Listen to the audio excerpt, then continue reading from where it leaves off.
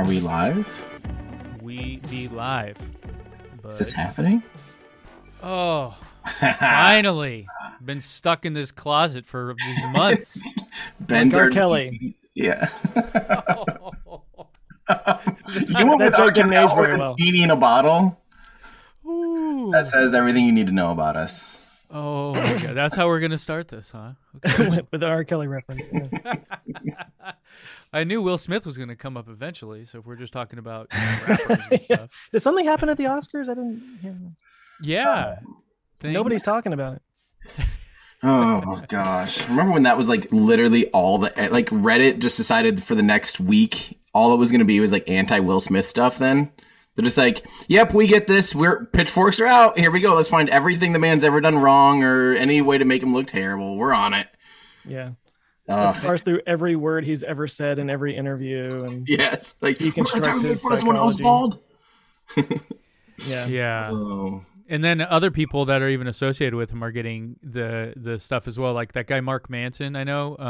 I don't know him, but I mean like the guy that wrote the book, The Subtle Art of Not Giving an F. Yeah. He, I guess, works with Will Smith on something, and now people are canceling him because they're like, how could you work with such a monster? Yeah. This guy has been a danger to society for decades. Yeah. Oh, I love it. I've never seen somebody have the highest point of his career and the lowest point of his career in such short order. Like in the same night. In the same 30 minutes. Yeah. Yeah. Anyway, what else happened in the last... This is what everybody checked in to hear us talk about. Yeah, they want to like... So glad that our Ludicrous Future is back together to talk about something already irrelevant. Hot takes about the Oscars, which aren't even hot takes anymore. It's like been several days. Yeah, we're way behind, and no one cares. Welcome to our Ludicrous Future. Yeah. Hey, guys. Hi. Good to see you. Yeah, good to see you guys, too. How is everybody? Oh, life is good, man. Yeah. 75 and sunny, like always. Getting ready for summer pool parties and kids in camps and things. So, still struggling with childcare, dealing with COVID. You sending Jack to Formula One racing camp yet? No, he's going to sailing camp or something. It's called it's called like there's a name for it. It's not junior lifeguards, but it's like this like waterman program. So growing up in San Diego, there's a big one of the big things is like being with the water and learning how to do all the water things like scuba diving and sailing and lifeguarding and surfing and all that. So he's finally at the age now where he's good enough as a swimmer that he can start doing that. So we're heading into that, just trying to make life as good as it can, despite them, like, we'll obviously find something to make us think that we were terrible parents, regardless of how good their life was, but doing our best, Finding new and innovative ways to scar him for life. Exactly. Yeah. Really pushing the boundaries here. Yeah. Hang on real quick. Everyone's saying that my mic sounds like crap. Does it sound okay to you guys? Or it's this mic, right? Looks good to me. Yep. I don't know what they're just trolling you, Tim. No, they're not. They're just a few days behind on the April Fool's jokes. Yeah. But I've got everything normal here. I don't know. It's my normal setup. I guess you might sound a little tinny, but it's not bothering me. Might just be my cold. There's that. Oh, you're coming over something too? I was sick last week. Yeah. Had a head cold and was just on my ass. You're the tap. I hear it. I gotcha. Weird. We only spent 30 minutes messing with this already. Yeah, exactly. I don't have two mics on. I did actually for a minute, but I turned that one off. So that's not the problem. I don't know. Maybe I'll just crank up the old. It could be the streaming quality that person's listening to or something. It's like everybody. Oh. Just crank it up to 11. Oh, well. Just People think I'm tinny. All right. Well. You sound good to me. Okay, good enough. We'll keep going here. Yeah, Joe, what's new with you, man? I've got my little podcast thing that I'm doing. I released an episode this morning with Dr. Brian Cox, which is really cool. So I've had Neil deGrasse Tyson and the British Neil deGrasse Tyson. Yeah. Now I'm just working my way across the continent. The original, right? In the original King's English, yeah, the Queen's English or whatever. So Tim, you know about this, but I went to this Apollo 16 celebration thing this last weekend. That was pretty cool. Yeah. So actually, I'll show you what I got here. Hang on, I got a little toy. Ooh, it's show and tell time. Let's see it. And Joe's wearing pants. This is a first. They're shorts. Okay. Not normally in my Calvin Kleins. No, I got this Apollo command module thing. I'm going to find space for it back there, but it's signed. Space. See what I did? It's signed. You can't really see it there, but Fred Hayes from Apollo 13. And he was actually the backup pilot, I believe, on Apollo 16. And Charlie Duke, who was the pilot on Apollo 16. Hang on, let me see that again. Sorry, I was trying to fix my audio stuff. I'm not paying any attention. That's incredible. Wait, can I make it? Wait, here we go. Did you sound better now. Boop, boop, boop. Is that did you buy the model and then get it signed? I bought it signed. It was for the what is it? The Astronauts Scholarship Foundation. So they actually have scholarships for, kids in college who want to go into the aeronautics fields and stuff. It was created by the original Mercury 7 astronauts, and they're still doing it today. But so I paid money for this, but it's going into a scholarship fund for future astronauts. Well, that's great. Yeah. Tim or Joe, you don't have to feel bad about paying for things. I paid money. You didn't give this to me for free. It sound Fred like Hayes wasn't like promote my new book for this thing. I participated in capitalism. How dare you? But no, it was cool because they're like all these old school astronauts there. That Charlie Duke guy. It's funny, on the way down to the little lobby, the lobby of the hotel. I wound up in the elevator with him, right? Oh. So he comes walking in. I'm like, oh, hey, man, he's got his wife with him. They're both in their 80s, just super old, and we're both standing there, and there's, and the elevator keeps stopping on the way down, and people are getting on, and there's like, some lady, she gets on, she's just like on her phone or whatever, and I'm like, you're sharing an elevator with a guy who walked on the moon, and you have no idea, It just looks like some old guy. Yeah. Yeah, he's one of the only. I've only met a small few Apollo astronauts, and Fred Hayes is one that I met. And he is so. Nice. There's only 4 left. That's crazy. I think when I met him, I think there was 6 or 7, and yeah. John Young actually just passed away recently. He was the commander on 16, so there was a lot of tributes to him and stuff. Young passed away in like 2018.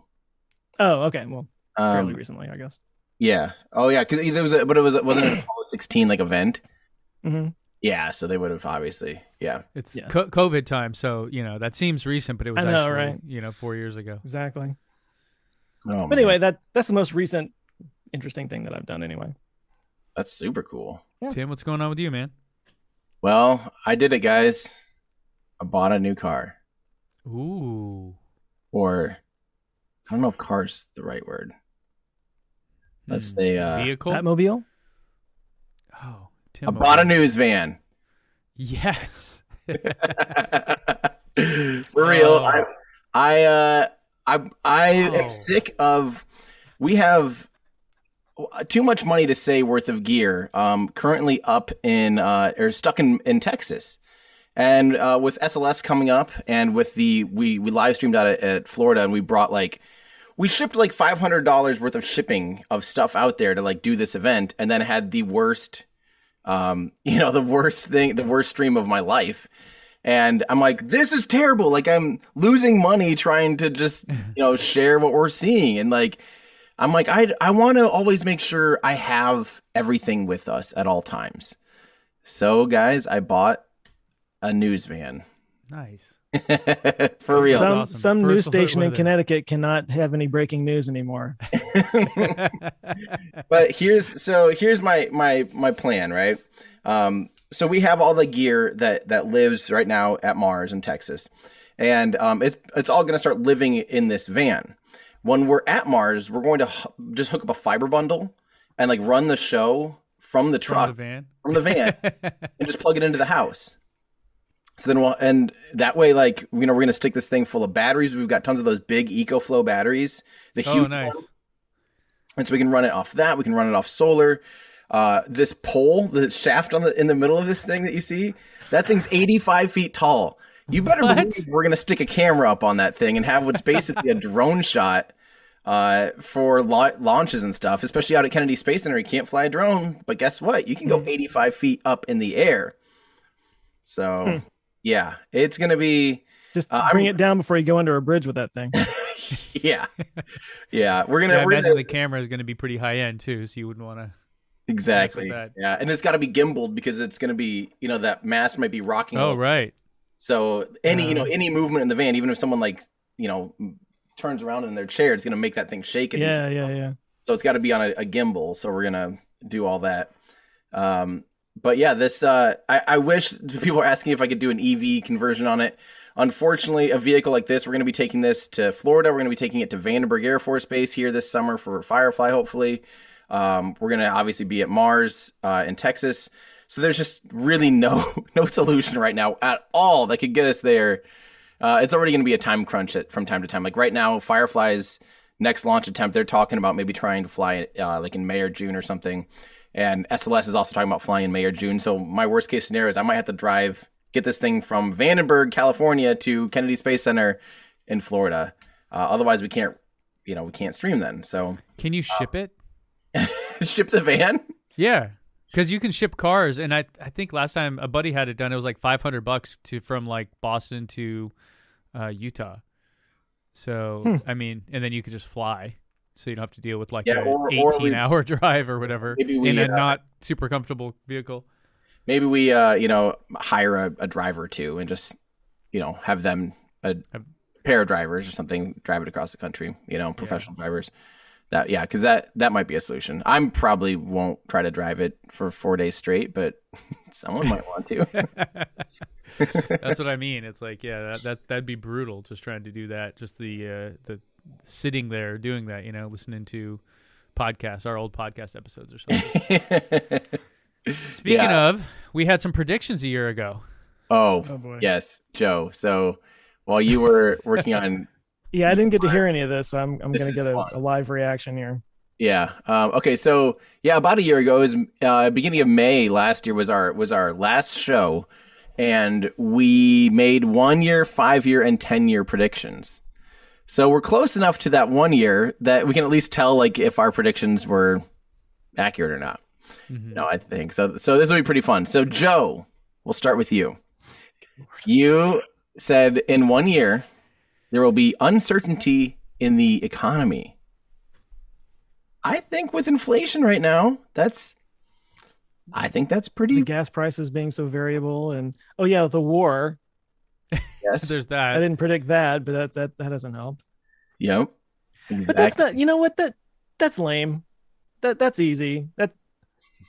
Uncertainty is like there's going to be uncertainty in the market. Oh, geez, thanks, fortune cookie. Yeah. It is a little bit fortune teller-esque, like a cold reading. Just throw something out there that's no matter what true. You're going to have a birthday in the next year. Oh, wow. You will think about your finances sometime in the next year. Right. An unexpected event will take you for All right, the next one you said. Starship will have flown payloads. Oops. This is so good. You should have done this and not because I heard all mine already. So. I almost did a spit take. You did almost do a spit take. Oh my God. Yeah, I missed that one. Yeah, I mean, I think we all did. Your next one was Cybertruck action. Specifically, you said Cybertruck action. So I don't know if you're wrong. I was completely wrong because there's been no action on Cybertruck whatsoever. Hey, we saw a big ugly windshield on it and some mirrors. That's action. Okay, the next one was space tourism. You said it in the next year we'll see some space tourism, and that has happened. Nailed it. That definitely happened. Yep, that happened quickly. I mean, that was like 2 months later. 3 months later, that was going. So. Now it depends on if people consider like Blue Origin to be space tourism, technically in space, but Inspiration 4 is definitely a civilian thing. Yeah, it's definitely the year of space tourism, in my opinion, for sure. So those were your predictions. So you got one and a half. 1.5. I'll say 1.5. Yeah. Out of what, 4 or 5? 4. Yep. So all right. These are my predictions. No, we'll go with Ben next. Ben's were short. Ben also said there would be an economic reckoning because of all of the crazy stuff from COVID that, but in the next year we're really going to be feeling that. Kind of missed on that one. Well, I mean, I thought it would be more severe. I thought it would be yeah. really bad. I mean, inflation is nuts, and now interest rates are rising, and that's going to cause. But I think my miss was like, I didn't anticipate the government continuing to prop up the economy for as long as it has, and like is not slowing down. It's just like, oh, hey, more free money. Like I think in California, everyone's getting a check for $400 now because of gas prices are too high. And so I'm like, but I don't use gas. It's like, doesn't matter. Everyone gets a check for $400. Oh, and there's another moratorium on eviction, so you can't be evicted for not paying rent. So imagine you're a landlord and it's been 2 years since you've been able to collect rent and you still can't like do anything about it. Nuts. So yeah, I was wrong on that one. Hey, it happens. Your other prediction though was that there would be a crypto push / a crypto rise. Yeah, I don't know. I think from a year ago, we've kind of done this a little bit. I think I don't know if there's definitely not a rise. I think about a year ago, I feel like we almost peaked, wasn't it? Yeah, I mean, I remember I sold some Bitcoin at like $45,000, and some friends of mine were like, "What are you doing? It's crazy!" And then like the next week it was at 60, and they were like, "See, you're an idiot." And then it was like the next week at 20. I was like, "Well, yeah, split the difference from right there." So mixed, I would say on that. So half a point maybe. I don't know. Yeah, it had its ups and downs, but it didn't it didn't become. I think you were in your head a year ago. You were thinking there's going to be a big economic collapse, like basically, an actual proper whatever it's called, like recession, and that because of that would help increase the those two always go hand in hand, right? I mean, you look at like what happened in Venezuela, and then if you look at all the new crypto accounts and deposits coming from Venezuela during that same time, they all skyrocketed, right? I mean, if you're a rich person, you're presumably not a dum-dum, and you're like, well, crap, this currency I currently have gobs of is going to be worth nothing, so what can I do? And often if you're a Russian oligarch, what are your choices right now? You can't really buy, say, euros with your rubles or something. It's just not they're gonna be like, yeah, sorry, no, dog, you can't just skirt this whole thing. So crypto is the answer for most people because there's no way to stop people from doing it, Right. Now, if you consider NFTs to be crypto, those did go, they're having a moment anyway this last year. Are they still? I feel like I haven't heard much about them since the Beeple. Well, I mean, it may have crested a bit, but it happened in this year. So yeah, I'm giving you something here. Thanks. That's what chat. Yes. By the way, I know everyone in chat's screaming about my mic. I know. I'm sorry. I don't know. It sounds totally fine here. I've reset everything at this point. I don't know what's going on. I don't know why it sounds different to you guys than it does to. Streaming says it's excellent condition, so. No, I mean, it might be a little tinny, but it's not bothering me or anything. Well, anyway, there we go. NFTs were hot. None of us predicted that. We probably should have, though. That was something you kind of saw the writing on the wall about. I remember like last winter, January, February, starting to see NFTs get pushed and being like, oh, I could see this taking off. The one thing related to all this that I thought that I still find fascinating was the whole Reddit Wall Street Bets thing and how that just like, wow. I mean, I'm just sitting back with popcorn like, wow, look at this. All of a sudden the common man is able to fight against the big institutional investors, and then they got completely shut down. It's like, oh yeah, the house always wins, guys. Don't forget. Yeah, did you guys see I forget his name. Why am I blanking? I also have like the worst brain fog. Ray Dalio's thing? No, he's like a young YouTuber. Is hilarious. Used to make crappy robots. Now he just does whatever he wants. But he put a goldfish against Wall Street Bets for buying stock, and then showed the portfolio to a professional investor, and it's like, which portfolio do you like better? Oh man! Just to show how random it actually is. It was hilarious. Who is that? Why can't I think of his name? I know chat's gonna mention it here, but all right. Do you guys want to hear how I did? Yeah. Okay, because apparently I'm still okay. So I got 1.5. What did Ben get? Ben got economic is half, crypto push rise. Yeah, maybe a half, a quarter, 0.25. Yeah, but Ben's at 0.75. Oh, point. He halved twice, so I'll give him one. How about that? So my first prediction was Starship will have made it to orbit and landed and recovered from orbit.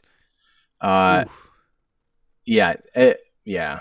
And I said by next summer, so it's summer 2022, that they'll have gotten really good at it. Yeah. So I definitely thought there was going to be a lot more Starship action in 2021 and early 2022. Let's see. The next one I predicted was Starlink will be widely available and travelable. Okay. Things are ish. There are videos of that, right? Of people driving with Starlink. So, okay. Yes, but it's not officially like they haven't done that on their end. Starlink hasn't made it like SpaceX hasn't been like, okay, if you have Starlink, just go wherever you want now. It doesn't matter. Yeah. It's so you can hack them to do that, and it's amazing, but it's not like officially sanctioned. The other thing is it's not widely available yet either. It's getting there, but people still have huge back orders, and I think they only have about 250,000 users at this point. Yeah, I'm really curious to see the rollout of that. I'd love to see someone on their team do some kind of data to show, because the big promise was all the like rural type environments where you can't really get higher speed internet, like Tim at your house, or now, hallelujah, by some divine intervention, I have fiber at my house. I have no idea what happened there, but I'm like, yeah, now I have like no use for a Starlink at all. So see, that's where I was always coming from. So I always thought Starlink was kind of a niche application for people in places that don't have ready access to internet. And I'm not saying that doesn't make it, valuable, but just for me personally, it was like, I kept getting all this, are you going to get Starlink? I'm like, why would I? No. Yeah. Other than just to test it out and try it, Right. Can I share an anecdotal tip on Starlink? People were asking about this earlier in chat too, and I thought this was interesting. So, I was mentioning that stream from hell when I was trying to do SLS rollout and nothing went right. It's because our big like fallback was like, hey, we've got 2 SIM cards, right? So we have like a Verizon and an AT&T card. We're like, those bond. And then we're like, okay, because we didn't know where the press was going to be putting us for NASA's SLS rollout. We didn't know where exactly we were going to be. So we're like, well, we can't rely on, renting like a line of internet from at the press site, because we might be way down the road. We actually thought we were going to be like at the bend, which is like 2 miles away. Sorry, 3 kilometers away, basically. Like halfway down the track of it going between the vehicle assembly building and pad 39B. And so we're like, we don't know what, so we have to bring a battery. We have to be self-sustaining. We have to be able to like, do whatever it takes to run the show completely untethered. That's what we just assumed, right? Come to find out, they took us only a quarter mile or 400 meters away from the press site, just like through a field. And that's where we were. So we easily could have like, if we knew that, we could have just had one, our show stay back up like at the press site plugged in. But our backup was like, hey, we'll have Starlink though. At least Starlink in case, the towers are garbage and we're not getting the links that we need. We'll have Starlink. Starlink will save our butts this time. Come to find out, this was like my backup Starlink, and it hadn't been opened in 8 months. It was just sitting in a box. It was like our second one that we were planning to use for like Starship stuff. We're going to put it out in the field. And since Starship hasn't flown since like May, or hasn't done anything since then, I just had it sitting in a box. And so I go to open it up on this rollout day. As soon as we get out there and plug it in and stuff, and it's levels and does the stuff, and then nothing, just absolutely nothing. And so I'm like kind of messaging Starlink people going like, oh, you guys know what's up? And they're like, yeah, we're not even seeing this device. And they're like, oh, in the account, it shows that it's on such an old firmware that it can't even update itself. So I found it's been in the box for all the time. It's been in the box so long. So it was my fault for not ever having checked it in the last 8 months a little bit. But I also found a use case for them, or like a new edge case of like, what if we have a box sitting in a warehouse for 8 months and its firmware so out of date it can't even update itself? Yeah, or just being disconnected for whatever reason. Like, let's say the power goes out, or imagine you have a cabin and you only go there certain times a year, and so you're gone for 6 months at a time, and you come back. There could be like less edgy cases, like more common cases where that could happen. Definitely.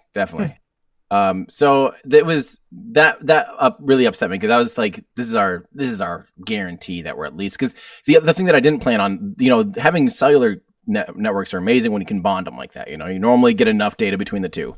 But and I was assuming like this rollout, it's not a launch. It'll be easy. You know, there's no one out here at the Cape. There's not, you know, hundreds of thousands of people around the Cape trying to, you know, use their phones. What I didn't realize is that there'd be like 5,000 family members, team members and family members of SLS and Orion out there watching the rollout, and all of them have their phones trying to stream it. Like, it was not only a press event, it was also a big like public or, you know, private-ish public event or whatever. So there was like way worse network congestion than I had ever imagined.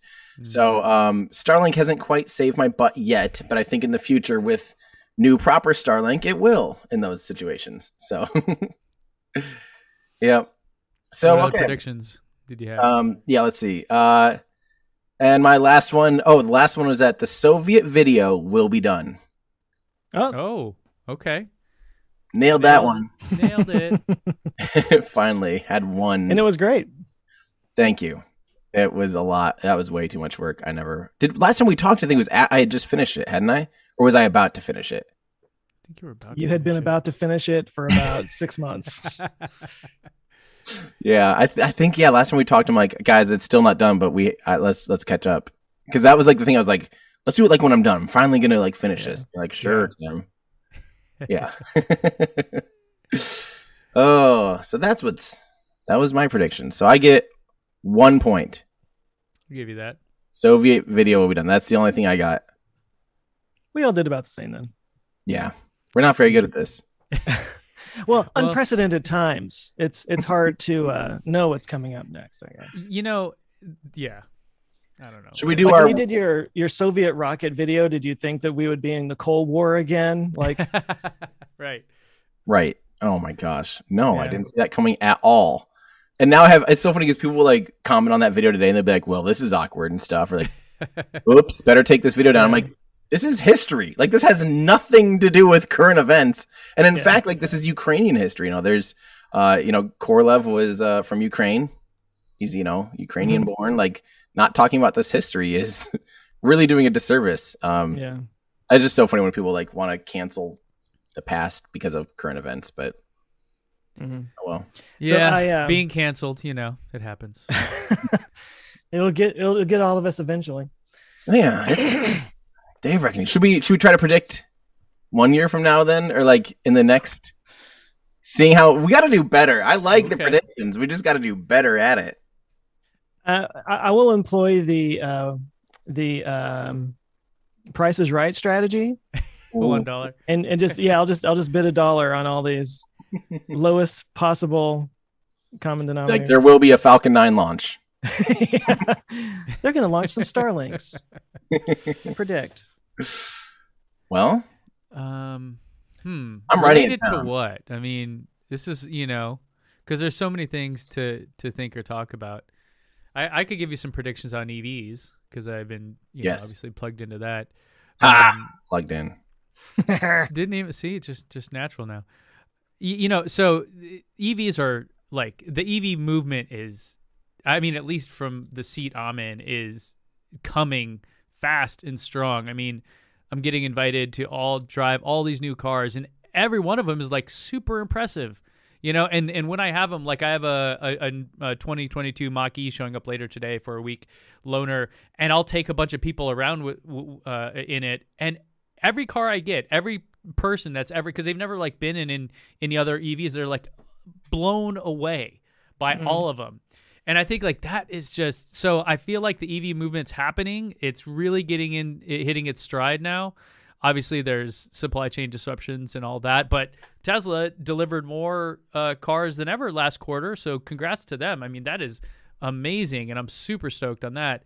So, like, my prediction, I guess, in the next year is like so someone was telling me that 99% of cars, this is the cherry picking of data that always gets me. People, I think Marquez was saying this even, and he quoted it from somewhere else, saying that 99% of the cars on the road are not electric today.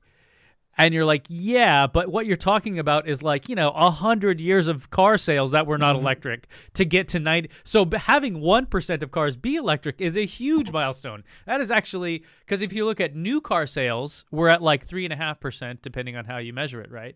So I would say within the next year, maybe we'll see, new car sales 5%. We'll hit 5% in the U.S. for battery electric vehicles. Yeah, I'll say that. So you think in 1 year will it be at 5%, or should we say like in the year of like for 12 months from now, we'll look back and go maybe 2022 or something like that. We'll say we will hit 5% of new vehicle sales in the U.S. New vehicle sales, I would say. Yeah, not overall vehicles, because then you're talking about like 40 million vehicles or something crazy, right? You're not, and in the U.S., right? Because Norway's in the already U.S. like 95%. Well, yeah, and then if you start to expand out, this is why I whenever I quote these numbers, I say they're fuzzy, right? Because it's like, well, okay, do you include like Western Europe only? What about Eastern Europe? What about Africa? What about Malaysia? What about India? Places where infrastructure isn't quite there, and the economics certainly don't make sense for people to buy an electric car versus over like a super cheap Toyota, whatever, So if you look like worldwide, like, oh yeah, we're nowhere near that. But if you look at the US only or Europe only, you can kind of, have a better sense of like what the future holds for other nations. But then again, I don't know if electrification really makes sense in like sub-Saharan Africa or some of these places right now, because the energy sources themselves aren't even there, right? Like they're barely coming into their own industrial revolutions. And like, this is part of the inequity in climate change that people talk about, how like, yeah, we can all sit here and say renewables are the hot thing and everyone should do it. How could you be doing coal? But that's because we've already built this ginormous economy on the backs of oil and gas. And there are these other poor countries that are trying to get to where we are, and to deny them of that cheap access to energy is, I don't know what you want to call it, colonialist or something. It's very like punching down at people. It's so, feedback loop. It's a negative feedback loop for them. Yeah. So then you look at it, you go, well, yeah, in sub-Saharan Africa, are people going to start buying electric cars tomorrow? I doubt it. Right. And it probably doesn't make any sense either. So, but in the US, I'll say 5% new EV sales or new vehicle sales would be electric. Okay, do you have any other predictions? That's a long one prediction, Mr. Chatmouth. I know. This is why we have so many thoughts. It wastes 45 minutes every time. I will post more videos than Tim. Oh, post more videos than Tim. Produce videos, right? Not live streams, right? Yeah. That's fine because I haven't really had a live stream up here. So far I'm up. I've got like 10 up on you. So get to producing. But it's from now. It's from today. Oh, okay, fair enough. 1 year from now, not this year. Next week comes out Tim's 30-part series on some new rocket thing. Like, gotcha. Argentinian rocket history. It's just one sentence. Rockets. Is that all you got? Just two? Okay, yeah, let's do it. Go. Yeah. I don't want to spend an hour on this. Joe, what do you got? Jeez. Let's see. Next year is a midterm election year. Well, no, this year is a midterm election year. So by this point next year, America will have fallen. No, I think there'll be more turmoil because of that over this next year. But that's not really a prediction, is it? It's a fact. Yeah. Let's see. Elon buys Twitter 100% ownership. Yeah, I knew we were going to bring that up at some point. Wow, man, you caught me off guard. I didn't really think about this. You want me to go? Because last year I was in the middle. Last year you were first. I was in the middle, then Ben. This year we could just kind of reverse that. If you want me to go, so that you can. I mean, go ahead if you got something. Yeah, I'll just give my spaceflight predictions, basically. I think in 1 year from now, I think SLS will have flown. Hopefully that's a safe bet. I also think 1 year from now, with people on it or not? No people. That's not even in the cards at all. That's not even the card. Like Artemis 2 isn't even scheduled for 2024, so that ain't happening right now in the next year. My other prediction, this is a safe bet. I think Starship Super Heavy, full stack Starship, will have left the ground. Oh, I love it. Meaning it got lifted onto the launch mount. Oh no! Yeah. Under I'm gonna say rocket power. Okay. Under rocket power, so not like Yeah, no shortcuts here. No crane lifts or anything like that because we've seen the full stack now twice, or 3 times now. We've lost track already. It's crazy. Let's see. I think in 1 year from now, we better be seeing a Cybertruck delivery in 1 year. See, I didn't even want to touch that because I'm just like, I have no idea. I know. I'm still gonna say it. I have faith. Cybertruck delivery, like to a I think you owe me some push-ups too, by the way. I do. But like you mean to an actual customer, not just like to Kimball Musk or something like that. Yeah, like the Plaid event where it's like 20 people get their car and they're hand built 20 or whatever, but at least it counts for something. Sure. Yeah, people are saying that I shouldn't predict anything about Tesla. It's probably true. Let's see. That's how I feel about everything right now, though. Yeah. That's why when you ask me, I was like, I don't know. Like everything. The world will be spinning still. Maybe. I'll do one more. I'm just trying to think of like what else is. Let's see. Okay, my last prediction is that. Oh man. Oh, here we go. I think Rocket Lab will successfully catch a rocket this year, like in the next year. That'd be cool. They're trying to do that with their next launch. They're going to be trying to catch it. This with the parachute thing and the helicopter and all that? Whole deal. Yep, the helicopter and everything this time. Yeah, that's mine. That's my final one. Because even if they don't do it on this one, I have, faith that they'll figure it out the next one. How light is that rocket that a helicopter can just carry it? It's less than a metric ton, empty. Okay. It's only about 2,000 pounds or something. So yeah, wow. It always blows me away how small it is. Because you just see it up on the stand and there's no scale. Like if it was sitting next to a Falcon 9, it wouldn't even be halfway up, would it? Like, oh no, yeah, boosters. The booster itself is like the size of one of the landing legs of Falcon 9. Right. I mean, it's teeny, tiny little boy. Put the Hummer EV next to it, and they'd be about the same height. but can it crab walk? Yeah. Well, with those the Mecanum wheels or whatever, it sure can. There you go. Factory, when I got to push one around, and it was on those those wheels that can go. Oh yeah. Oh, nice. So cool. So, yeah. Okay, there it is. All right. There we go. All right, Joe. Midterm elections will cause turmoil is what we have so far. That's the lamest prediction ever. Of course it is, but give us like no. Seriously though, I'm really struggling with this because like I made a joke about it a second ago, but like everything that comes to my head, I look a year out and I'm like, I have no idea. I'm just, I don't know. Things do feel extra unpredictable these days. Uncertain.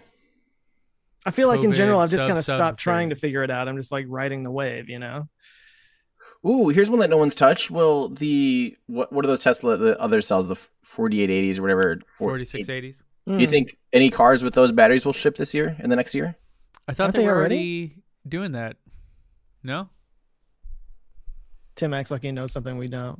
No, I actually don't know. I kind of thought they hadn't yet. I thought those were the first ones were coming out of Giga Texas. Oh, right. I thought. So I don't think any cars from Giga Texas. I don't think there's been any official announcements, but probably people with like little camera robots that they're driving through the factory to get like spy shots of everything, and Tesla's like totally cool with that. Like probably those kind of things are happening, but like I don't think they've come out and said, "Hey, here it is." Right. They should make a beer called 4680 that is the same size can as the battery. Wouldn't that be a great idea? That'd be like the best merch, Yeah. And everybody could feel like Andre the Giant. Yeah. That photo of him holding a beer and it's like tiny. Well, like overlapping. Did you see like the Shaq water bottle one where it's like this? Yeah. It's a normal size water bottle. And he's just like, and he's pokering up. Yeah. Classic. I will make a bold prediction. Actually, this just came to me. Okay, here we go. I will finally get solar installed on my house. Whoa. Did you ever decide which one you were going with? I mean, I know we talked about it. Oh no, I've already paid for it. Oh geez, Tesla. So this is a safe prediction, hopefully. No, it's not Tesla. That's the thing. I didn't go with Tesla because I figured it'd be a big long wait to get it. Yeah. And it's being held up by the city of Dallas permit stuff. It's in permit hell. Is it on your roof yet, though? No. Oh, weird. Out here, what they do is they'll install it, and then like it's working and doing all the things. They're like, you can't officially turn it on until the permit gets approved. I've heard of that. Yeah. But they're like, it's up there. It's all good to go. So Yeah. That's the way to do it. No, I mean, this process started in October. Oh God. Yeah. Summer's coming. Now's the time to buy someone's solar. frustrated. Well, and over the last few months, it was last February when we had that big storm that knocked out everybody's power and stuff, and we've had a few blow through, and I'm sitting here like, my power goes out, mother. Did you get a home battery too? Yeah, and I think that might be part of what's tripping them up. Trip the power. Anyway, why don't you just install like a oil refinery in your backyard, like a normal Texan? Like a normal Texan, yeah, I know. Which battery system are you going to be using? It's the Generac power. What's it called? Power cell or something like that. Have you looked? I'm going to be using those EcoFlows, like I mentioned, for the van, but those can also power a house too, and they're pretty inexpensive. Not really like the full house though. You need like 6. You would need 4 of them basically to do one Powerwall's worth of work, but yeah, they could power your house for a couple hours. Honestly, just buy a Ford Lightning at this point. I know. Like, dude, I mean, I love the Rivian. It is incredible. It is the Tesla truck. If Tesla made a truck, this is what it would be. Like, everything about it. It's like, it's even a bit better in some ways than what I imagine Tesla would do. But I'm looking at the Lightning going, it's like $20,000 cheaper, and it can power my house. Yeah. I mean, it is hard to argue against the economics of that vehicle. Seriously? You can say you don't like it, and you can say that blah, blah, blah about Ford, but the economics of it are kind of hard to beat. Even if you reserve 50% for driving and only use 50% as your battery storage, that's still 60 kilowatt hours. That's like if Powerwall's worth it. Yes. Way more than you need. Way more. Yeah. I mean, that's enough to power a normal house for 2 or 3 days. Like that's. I'm trying to work a deal with them where we can actually set one up at my house to do a video on. But of course, you have to do a bunch of stuff to your house. You have to have a sub panel and transfer switch and inverters and blah blah blah blah blah, all the things. But Sunrun apparently has that all dialed in. They're partnering with Sunrun, and they're just like, Sunrun will handle it. And I'm like, okay, give me a contact at Sunrun. Well, let's make this happen. I want to show this working for real, not the marketing crap that you guys spit out, which every automaker does it, where here's all this stuff and you get it and you're like, it's close, right? It's never 100%. So I want to see that in real life, because if so, that is just, that's a mic drop. Now it's like, well, I mean, Rivian was never going to compete with Ford anyways. You know what I mean? It's a lifestyle vehicle. It's not meant to do any of that things. But with Tesla, with the Cybertruck, I would have to imagine they would want to build something like this in, especially considering we'll just give you a free Powerwall with the Cybertruck or something. I don't know. Somewhat necessary when you have that big, the battery right there. Here's something I want to actually push Elon on this, because there could be billions. We've mentioned this on the show, but I keep thinking about it more and more now. There's over 1 million Teslas on the road. Imagine if they could sell energy back to the grid, and they just work a flat rate out, based on locations or whatever, that they charge the user to be able to sell it back to the grid, just a few pennies or whatever, a kilowatt hour, and just sell it as a service. And they, so they just take a little off the top there. I mean, that could be hundreds of millions or billions of dollars of revenue on stuff, already existing product that's just sitting out there. Yep. That could make them one of the biggest utility companies just by literally a relatively simple thing. Sell people a $500 converter box too for their house, and then flip that switch and make them, sign a year agreement or something at first. I mean, I did a whole video on this. Yeah, you're right. You're 100% right. It also would go way further to decarbonizing our grid.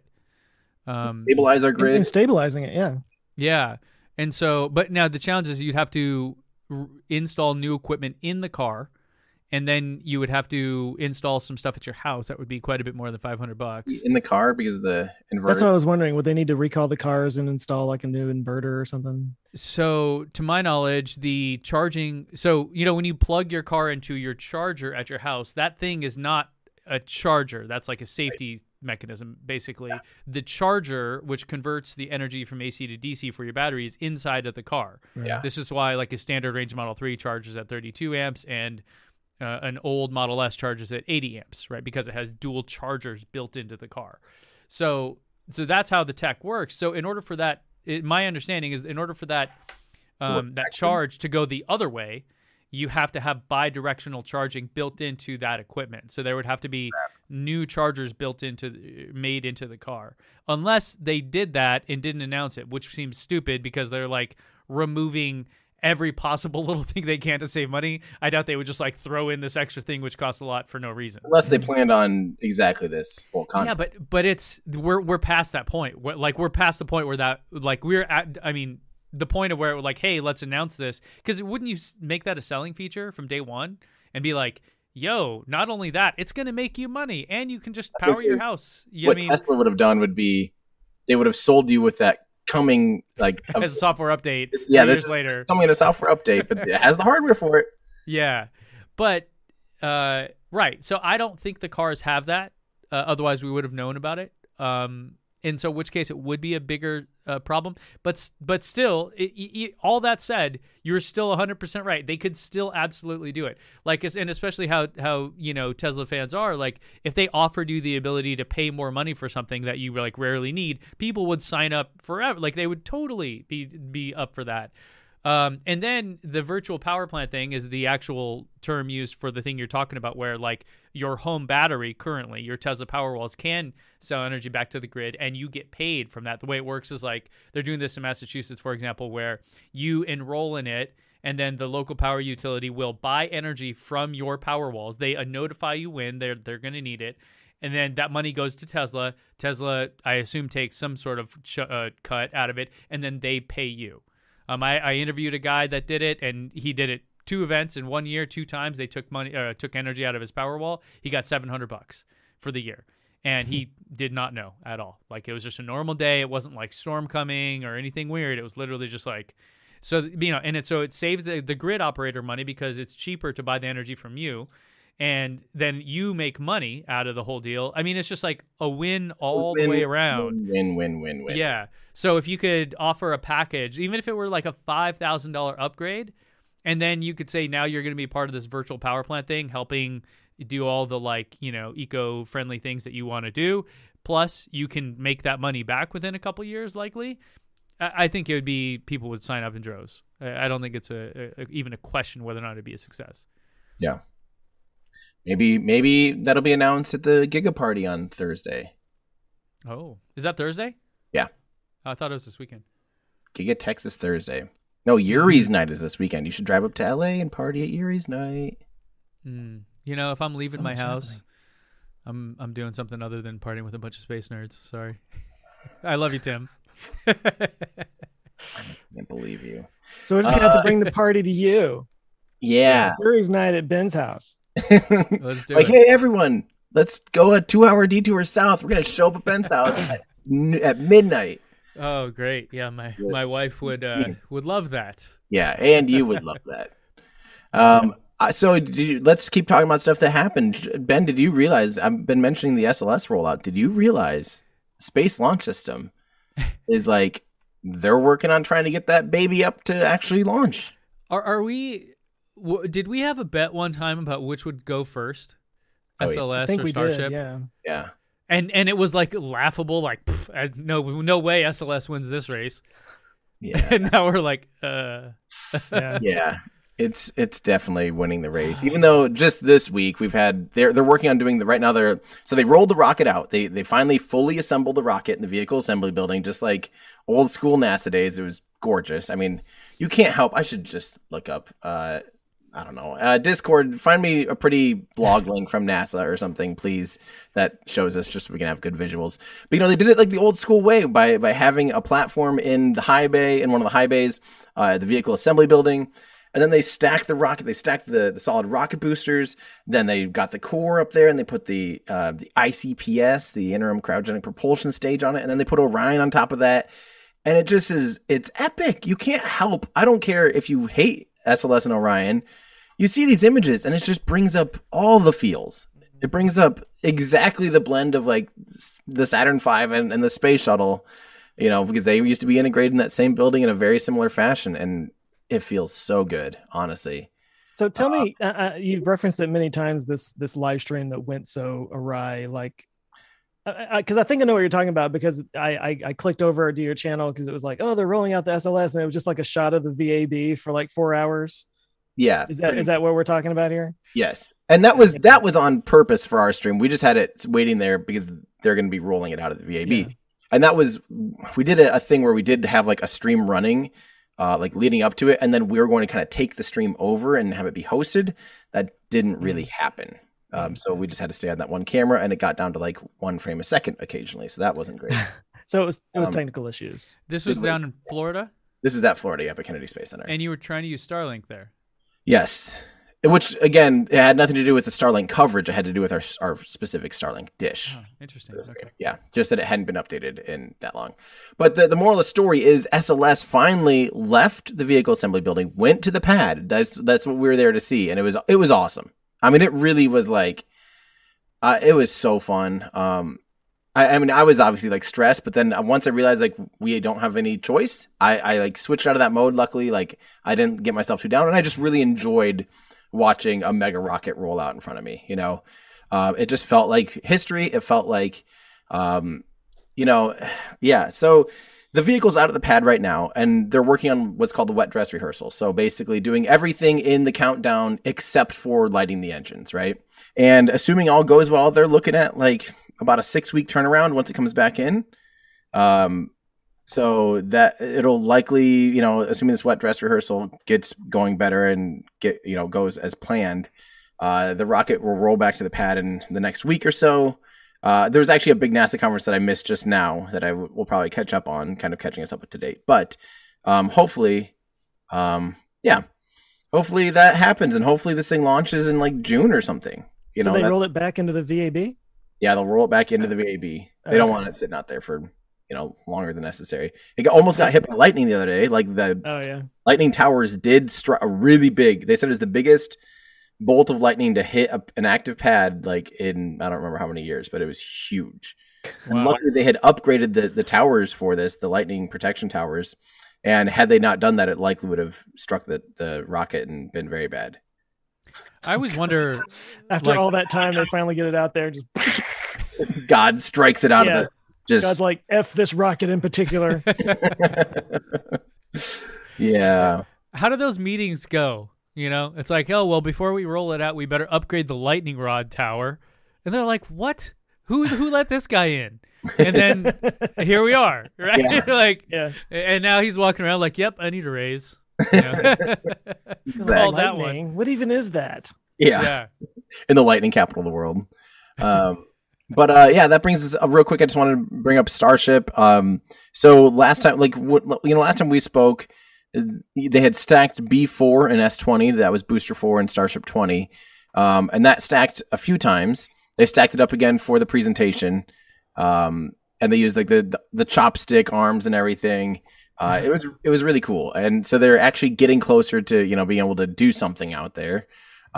Yesterday though, it was just a couple weeks ago, Elon announced though that will not be the rockets that will fly. They will not be flying Booster 4 and S20. It's antiquated hardware at this point. Though the B4 and S20 could only use Raptor 1, and they're coming up on enough Raptor 2s to actually do a Raptor 2 flight. And Raptor 2 is an upgraded, simplified, better version of Raptor 1. A lot more thrust, a lot more, way simpler. Like, it's hilarious how simple it is and stripped down. Like, it just looks like a totally clean engine compared to this like rat's nest of an engine before. But they still haven't flown one yet. They still haven't flown one, but they're well into like testing it. I mean, they've put a lot of tests out there, and they've static fired. Yeah, like not on a rocket, not integrated onto a rocket, but just doing a lot of ground tests.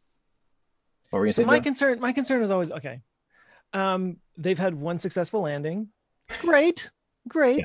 Not trying to downplay it, but like so many of the launches had like an engine that went out or started, engine rich combustion happening, and the green plume and whatnot. And it's like, I always felt like, they got that one landing. It's like, okay, well, now we're going to sell the stuff up. And in my head, I was like, but aren't you still having some issues with the engines? Like they still feel very developmental. Yeah. Yeah. And I guess my question is like, Beta. so now we're going to put version 2 on there. And of course it's an improvement, we hope, but it's like, but it hasn't even flown yet.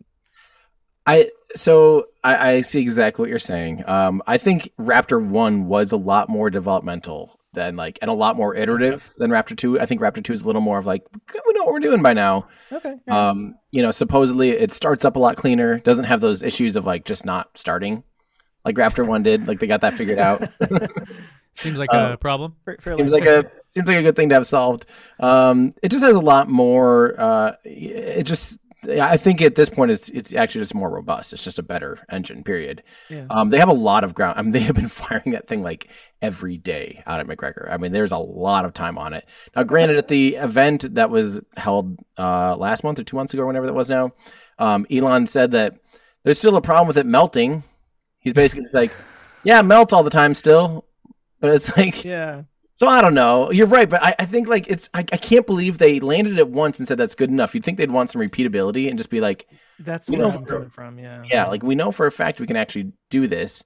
But I think for them, I think they're just like, we might as well just do this at scale because like if we can do it, we know like at least we can test other things while trying to see if we can do it again, I guess.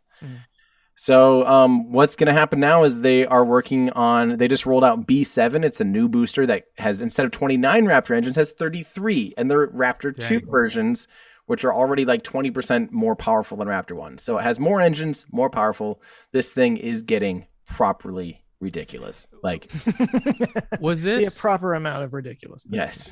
Was this the whole thing about if they don't get this right, the company won't survive kind of a thing? It was a problem with the Raptor 1. So Elon tweeted, like, if we don't figure out Raptor 2, we'll go bankrupt. That's what he said. Tweeted that. He tweeted that. Really? I thought it was an internal email that went around. It might have been an internal. You're right. I thought it was something that got leaked. Yeah, because that would be ridiculous. Like, I'm just going to tweet internal company news. Yeah, I guess that's what he does. But like, talking about that. As an employee, it'd be like, can you just email me? Like, can I just know that every day on Twitter for people that work at SpaceX? So like, I learned about this thing from a tweet, like every day. Oh my god! Yeah. We're gonna try to catch it. Everyone's like, what? Yeah. I was like, first we heard of it. Yeah. No, for real. Yeah, or like a lot of those things where it's like, well, we decided we're going to try to catch this one next, like our first one or whatever. And yeah, people like, because that might be something that he just talked about in a meeting 3 minutes ago, walked out, sitting on the toilet, and is like just letting everyone know that that's what they're going to do now, And so it is literally news to people. But the point is, they have still learned a ton between Booster 4 and Booster 7. I'm hopeful that Booster 7 actually leaves the ground with S-24, Starship 24. They can't use Starship 20. I actually hoped for a little while they'd fly S-20, Starship 20 on its own, because that was a rumbling. We were hearing this little bit of a rumor that was something they were considering, was just flying, kind of doing another hop, but like higher than they had before to start, because that's the S-20 has full heat shields. So, they could definitely get some data out of it, just flying it higher and putting some new stresses on the heat shield. So that would be, granted, that's all it would really test, because those engines are, they don't really care about those engines anymore. They're all version 1 Raptor. So like, they don't really care. So they're not going to get any data out of that. The only thing they would get data out of is like, how do these heat shields hold up? And they're like, I don't know. It seems insane. Yeah. I mean, and the higher you go, the harder to nail the landing is, right? Because you have more momentum. The actual landing portion is about the same, because it slows down enough by that point. The thing that's harder is the amount of heat that the vehicle and the dynamic pressure that the vehicle receives at altitude. So that's why that's what becomes harder and harder, is the higher you go, the faster you go, the more the vehicle will heat up on reentry. So if they fly it, right now, like the tests that they've done really didn't heat up Starship almost at all, relatively speaking. Right. But if they flew it, let's say they even just did one where they flew it instead of 10 kilometers to 50 kilometers and just let it drop straight back in, you'll get some more data out of that, and definitely high dynamic pressure loads that would, let them know are these heat shields just going to fly off at the first sight of, which is a real concern. So, yeah, people are saying no landing legs on Ship 20. They don't, but they don't care about it. They could just dump it in the ocean. They could just land it on its skirt and let it blow up. They don't care. I mean, Whatever the previous happened to ones that? barely had landing legs. Yeah. Like the landing legs mattered on the other ones. Yeah, Well, that was still a thing that they were, I think, considering, was just letting it dump in the ocean and just go and retrieve it later, no, I mean, they were going to buy those oil rigs and start landing them out there, right? Is that still a thing? Launching and landing. Ish. I mean, it's something that I think they own. They own two of them. They've kind of leveled the one out, and the other one's just kind of sitting there. But I think it's like, at this point, what it really appears to be is they don't want to even. They have to have the whole thing like figured out and solved and ready to go before they try. Because think about how much, like right now, just imagine the operations of trying to launch from Starbase is like every 20 minutes, vehicles driving back and forth, getting parts, doing this, blah, blah, blah, right? If that's 20 miles out in the ocean and you have to grab a wrench and then also grab a different valve back at Starbase, like that's a much different thing. So you want to figure it out in the convenient place. Once you have a system that's all the kinks are worked out, then build the mobile launch platforms, Don't try and do that on your first one. And for that same reason, they're also building a pad at Kennedy Space Center, right on 39A, right where they launch Falcon Heavy and Crew Dragon capsules on Falcon 9. Now, this is my personal opinion and my personal bet. I've never heard anything like this. A lot of people are conspiring or thinking that, the FAA is intentionally holding up Starship launches from Starbase at this point, saying that the government's working to make sure that SLS launches first because otherwise we'll lose funding and all this stuff. I think the reality is, first off, for the Artemis program to succeed, they are relying on Starship because Starship is their lunar lander. Right. So if they hold up progress on that, they're holding up progress in Artemis. So I don't think there's any conspiracy there. The other thing is, both NASA and the Department of Defense likely doesn't want Starship launching for the very first time, trying to land for the very first time on the only current launch pad that can fly humans to the ISS, the only launch pad right now that can fly heavy payloads for the Department of Defense. I don't think they're going to be like, yeah, why don't you try launching the world's biggest, most powerful rocket ever, and then also just let it fall down right next to our only piece of infrastructure. Yeah. I think it's in the government, in NASA, and the Department of Defense's best interest to do all of that dangerous testing, all of the crazy, like the firsts, the Wile E. Coyote stuff, all the Wile E. Coyote stuff. Do that at Starbase, and I think it's absolutely in their best interest. So I think I don't think there's any conspiracy. I think it's just taking a lot longer than anticipated to actually, get the data back for the FAA and the environmental assessment. And assuming that goes well, and I think there's actually a lot of pressure for it to go well, I don't think the FAA is trying to hold them back. It's just government. But see, logic doesn't ever matter to conspiracy theorists. Come on. Well, it's not necessarily a conspiracy theory. I mean, it's more just like I see the writings on the wall. I see why people think that. It feels political. Elon's been upset at the FAA before for them being slow to authorize launch licenses and stuff. So, it feels like that. And I get it. But I really I don't actually think it's like an intentional thing. I really think it's like there's just a lot of paperwork. There was like thousands of hours of public feedback about Starbase, so they had to like go through every comment. Yeah. I think it's, we'll see though. Because I really think the government needs, there's a lot of interest in Starship for the Department of Defense too. Like they want to land that thing. They want to be able to land that thing and deploy troops and, deploy. Seriously? Weapons. Yeah. That seems insane. You're talking about like the point-to-point Earth travel type stuff. Yeah. The Department of Defense literally put some like $150 million investment. How many troops could you even land? Like 1,000? Yeah, that's something. Yeah. They're cannon fodder. You just put them in the thing and shoot it. No, I don't know. I just have it just seems insane to me that would be like, hey, there's a giant rocket coming at us. maybe not 1,000, but maybe 500 because it has 1,000 cubic meters of pressurized volume ish. Versus like, yeah, 747 has roughly the same amount and it holds about 480 or something. So yeah.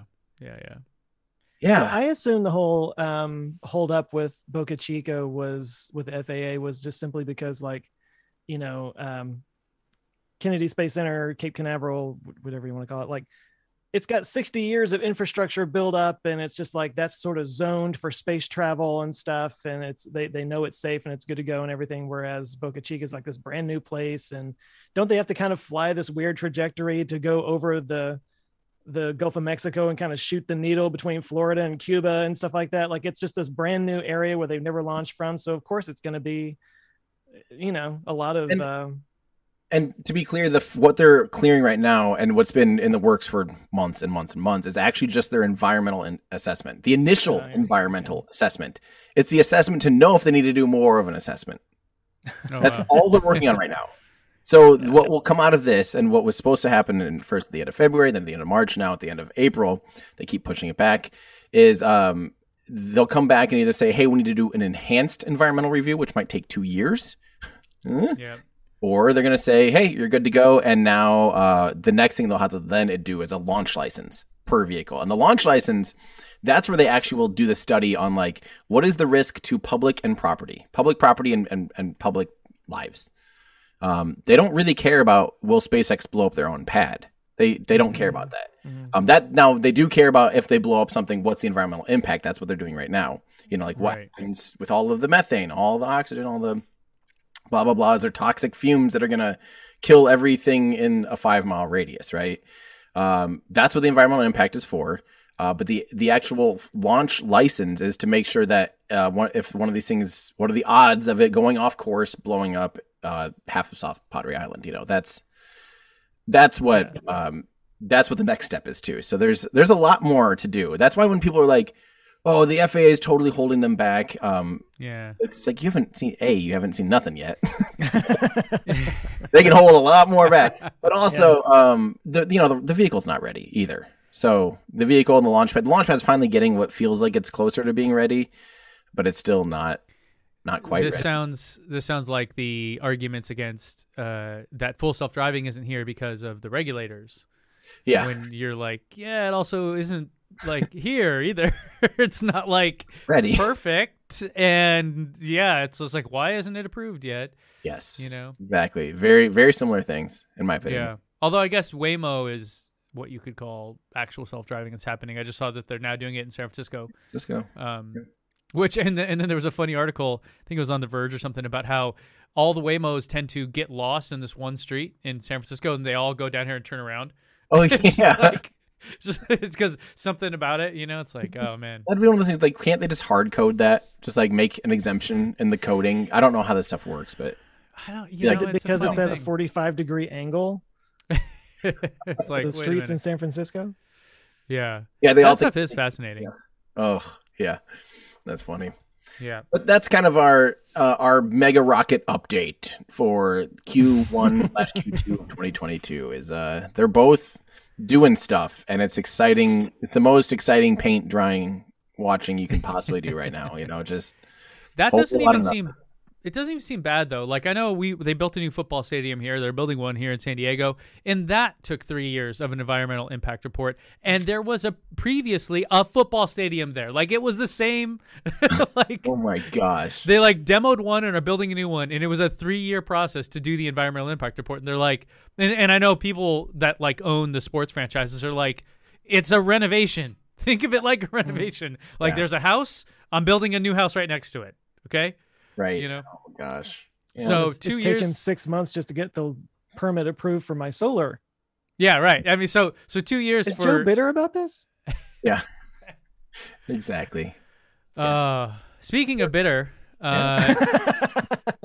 Elon bought Twitter, or sort of bought Twitter. Bitter now Twitter? He's on the board. Twitter, right? I don't think he's actually on the board. He's a non. He is. No. Today, I woke up this morning to a thing. Elon joins Twitter's board.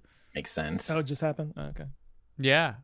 What do you guys think about that? I mean, does it matter? I know he had been tweeting about something about Twitter previously, and people thought he was going to create a new social network or something like that.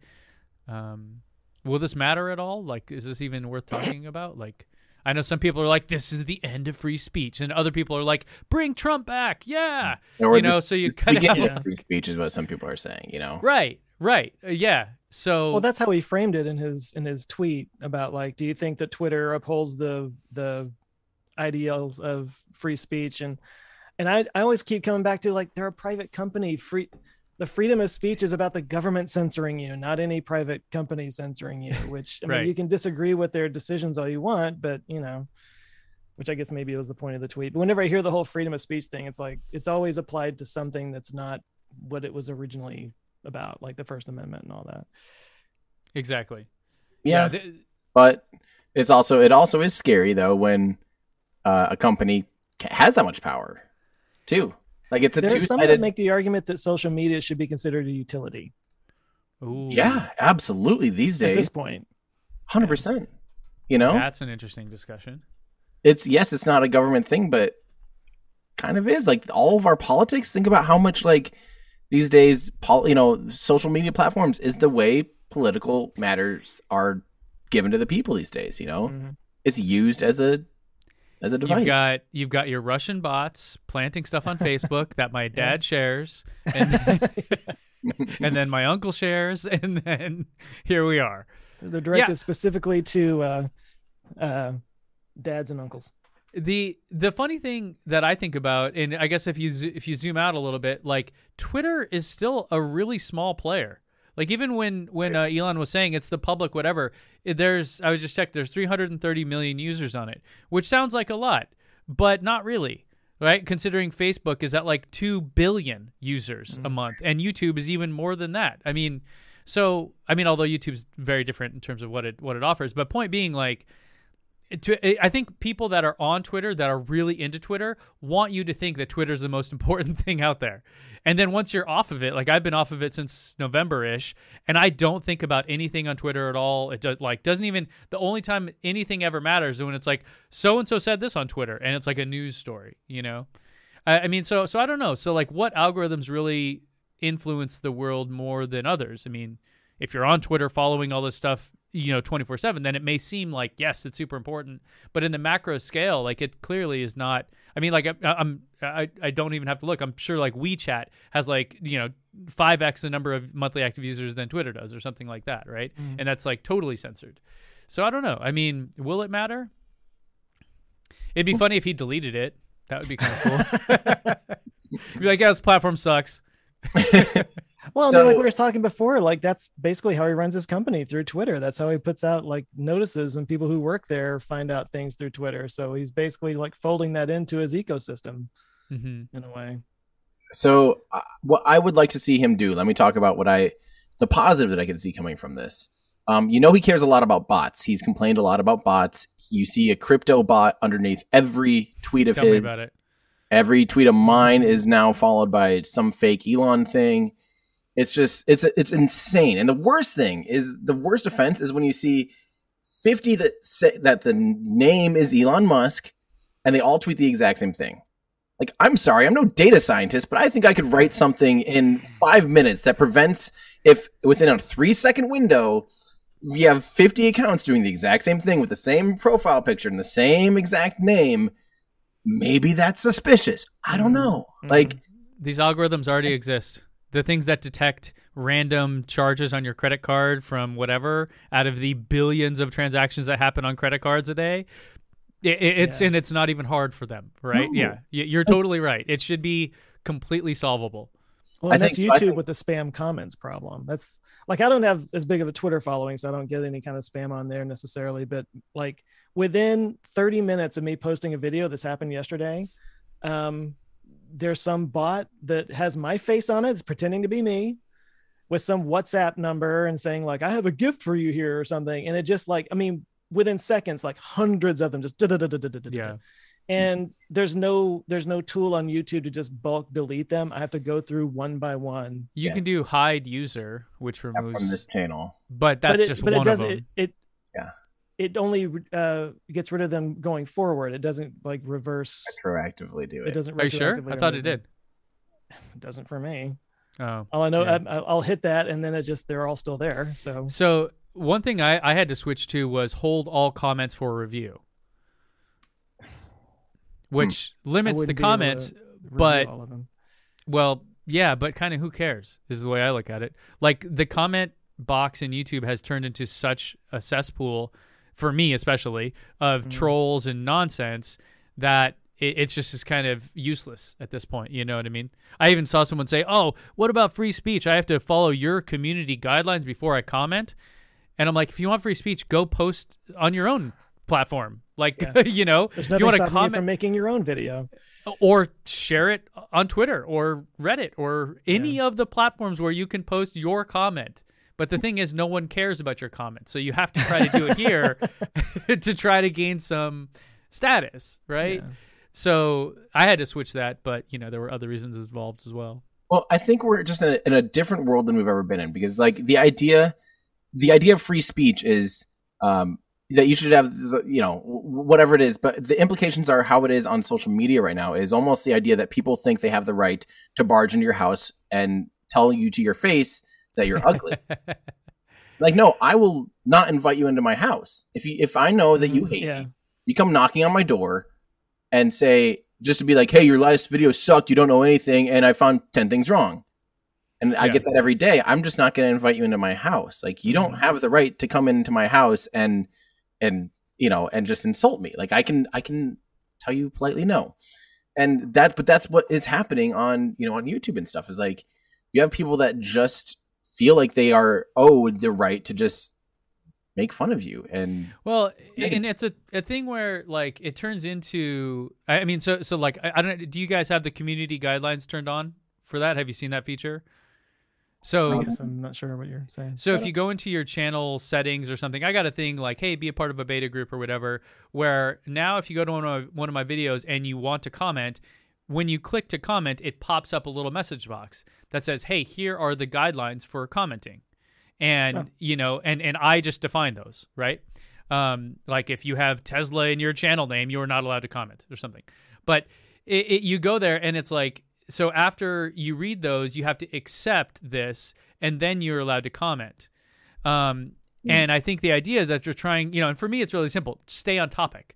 I don't care if you disagree with me, but if you talk about how you hate my shirt or my nose is crooked or whatever, you're like, no one cares. So this is not helpful to the conversation, learning or the the conversation, right? So for me, that was the main thing. It's just like, okay, I get tons of comments that are just stupid and useless, you know, but how do we kind of filter through that? Because I think the comment feature in YouTube is one of the unique features of it, where like you can have engaging, fruitful conversations, unlike say Twitter, which is, I mean, well, I guess YouTube is overrun with bots now too, but like it's a problem. It becomes to the point where like it's just a one-way communication device and no longer a two-way one. YouTube needs to set up a feature where if somebody insults you, they send Will Smith to their house to slap them. That's what I'm wanting from YouTube. Yes. Perfect. Yes. But it's but just quick. We'll go back to the Twitter thing. Then Ben, I want to hear two more about like your experiences with Twitter too.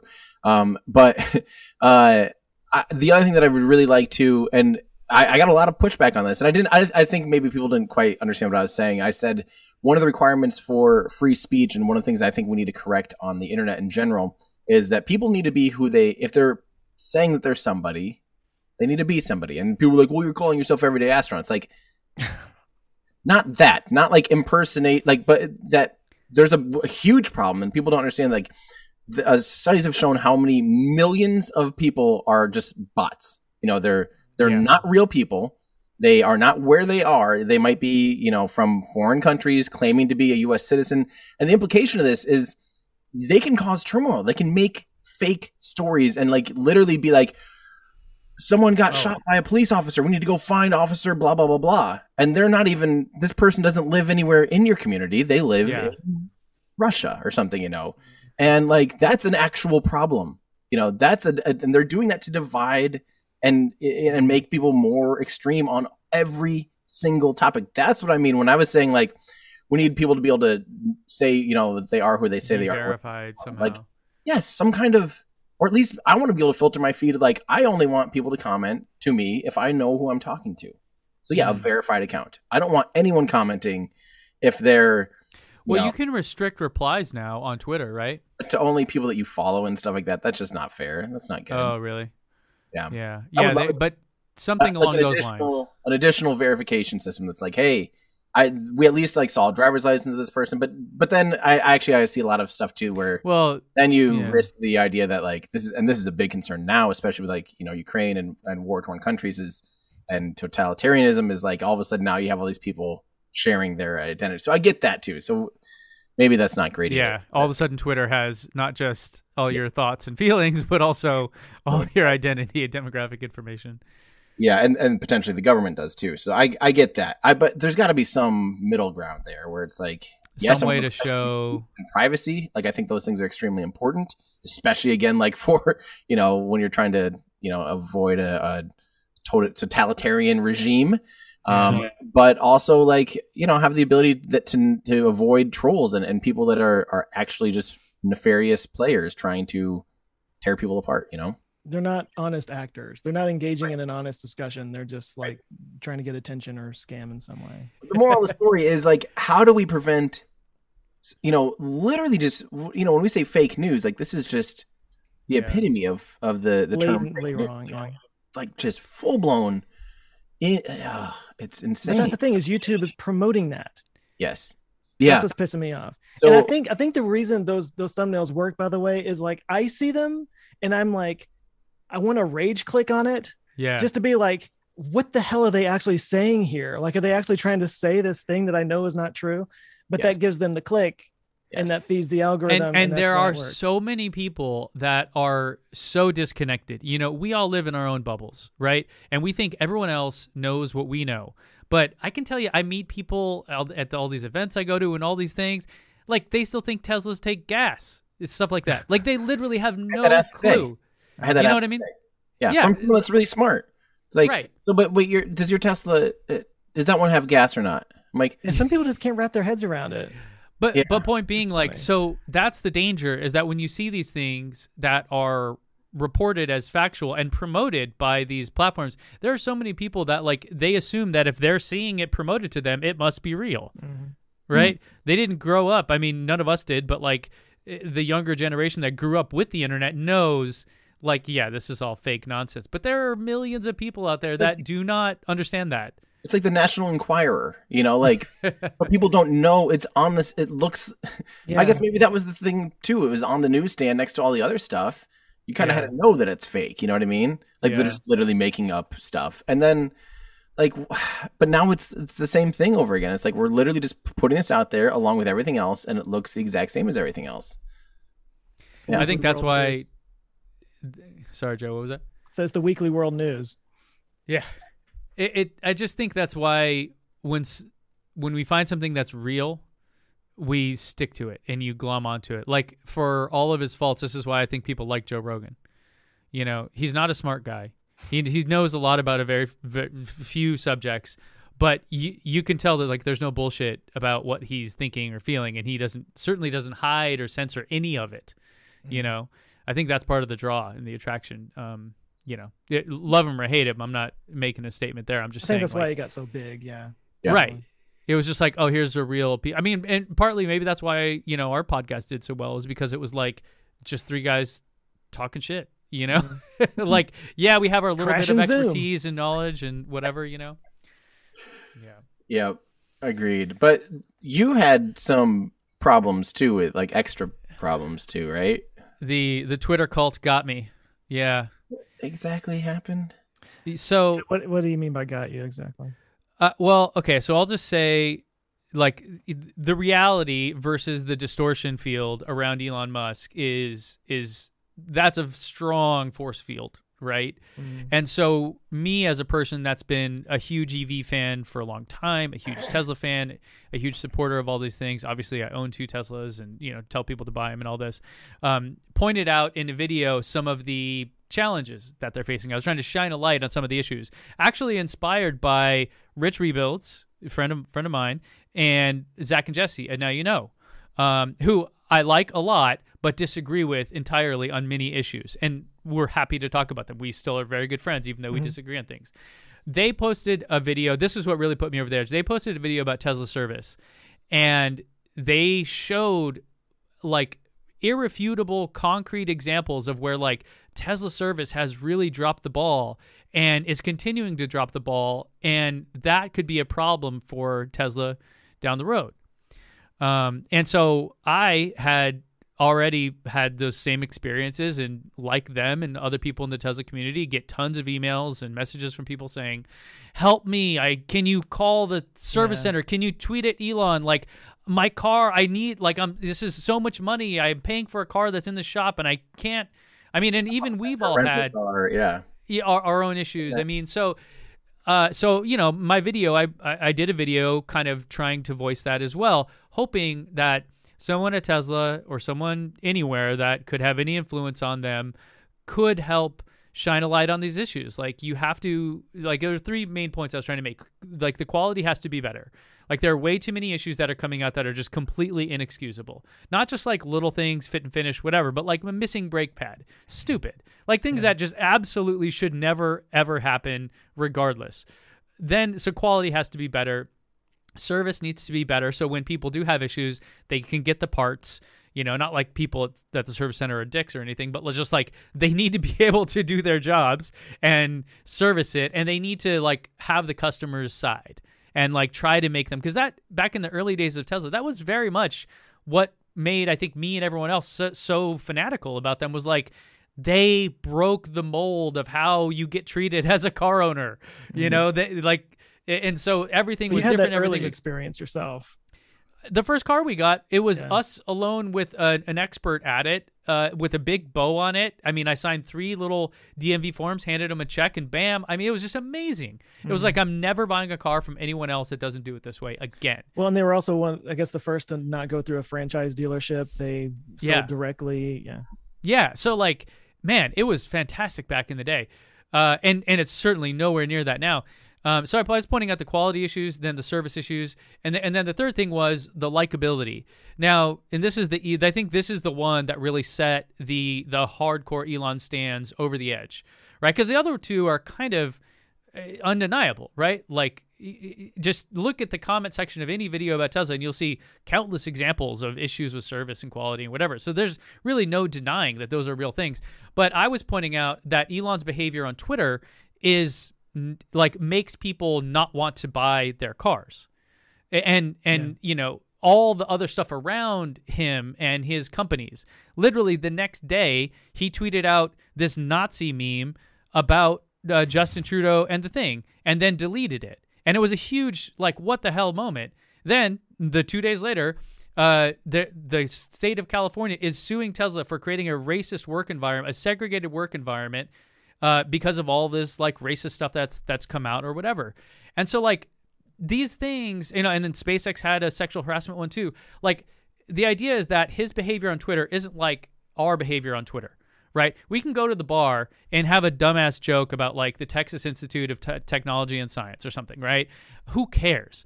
But when you're the richest man in the world and like you say these things publicly and it could like literally happen, my God, like the impacts like to the people in the community can be profound when you have that level of influence. And I don't think he realizes it. And he can do whatever the hell he wants. Who am I, right, to tell him that? But my point was, it doesn't help Tesla. Like when I meet people, and I meet more and more people now that I'm testing all these other EVs, and I go to Electrify America chargers and I sit there and talk to people, all of them are like, it's not that I can't afford a Tesla. I don't want one because I hate Elon. And it's not an exaggeration. I've heard they're that like, before. Yeah, like they're like, he's a misogynist, he's a greedy billionaire. Like they come up with all these excuses of reasons why they don't like him, and they won't buy his cars. Just reasons why they don't like him. They don't have to be excuses. Yeah. And those are people's perceptions, whether or not they are justified. It doesn't matter. That's part of the problem. Like, people can say things and do things, and it doesn't matter how you do them. It matters how people perceive them. Just like in my video that I had to disable the comments on because I got all these personal attacks from all these trolls about whatever. It was like, I said something with this intention and this thought, and people perceived it this way. Yeah, they assign their own meaning to it. Correct. Now, I'm nobody, right? No one cares about me. But when you're this guy, that has a much bigger effect. So those were the 3 points I was trying to make. And I mean, yeah, like it became like, I mean, it's funny that this was such a controversial thing. I guess like I think I lost like 0.6% subscribers in a month or something. And the extra personal attacks were the ones that I was really surprised by. The like, I hope your wife leaves you. I hope your kids die in a car crash. Like all that kind of shit. It's just like, guys, if you want to argue with me, argue with me. Like make points that are valid. Like, but trying to make a point about Tesla quality or service or Elon not being controversial, I think are hard points to argue against. I don't know that there's much to say. So anyways, that's what happened. I felt the same way. And let me preface this by saying this is not about the politics of former sitting presidents, but in particular, Donald Trump. The thing that was scary about his interactions online is like, we talked about this on the show once, or maybe not, but it was a similar thing where like he could say something that would be perfectly fine for an average person to say, perfectly fine. But they would oftentimes be like double, you could take it one of two ways. And he wouldn't clarify. And he's the leader of the United States.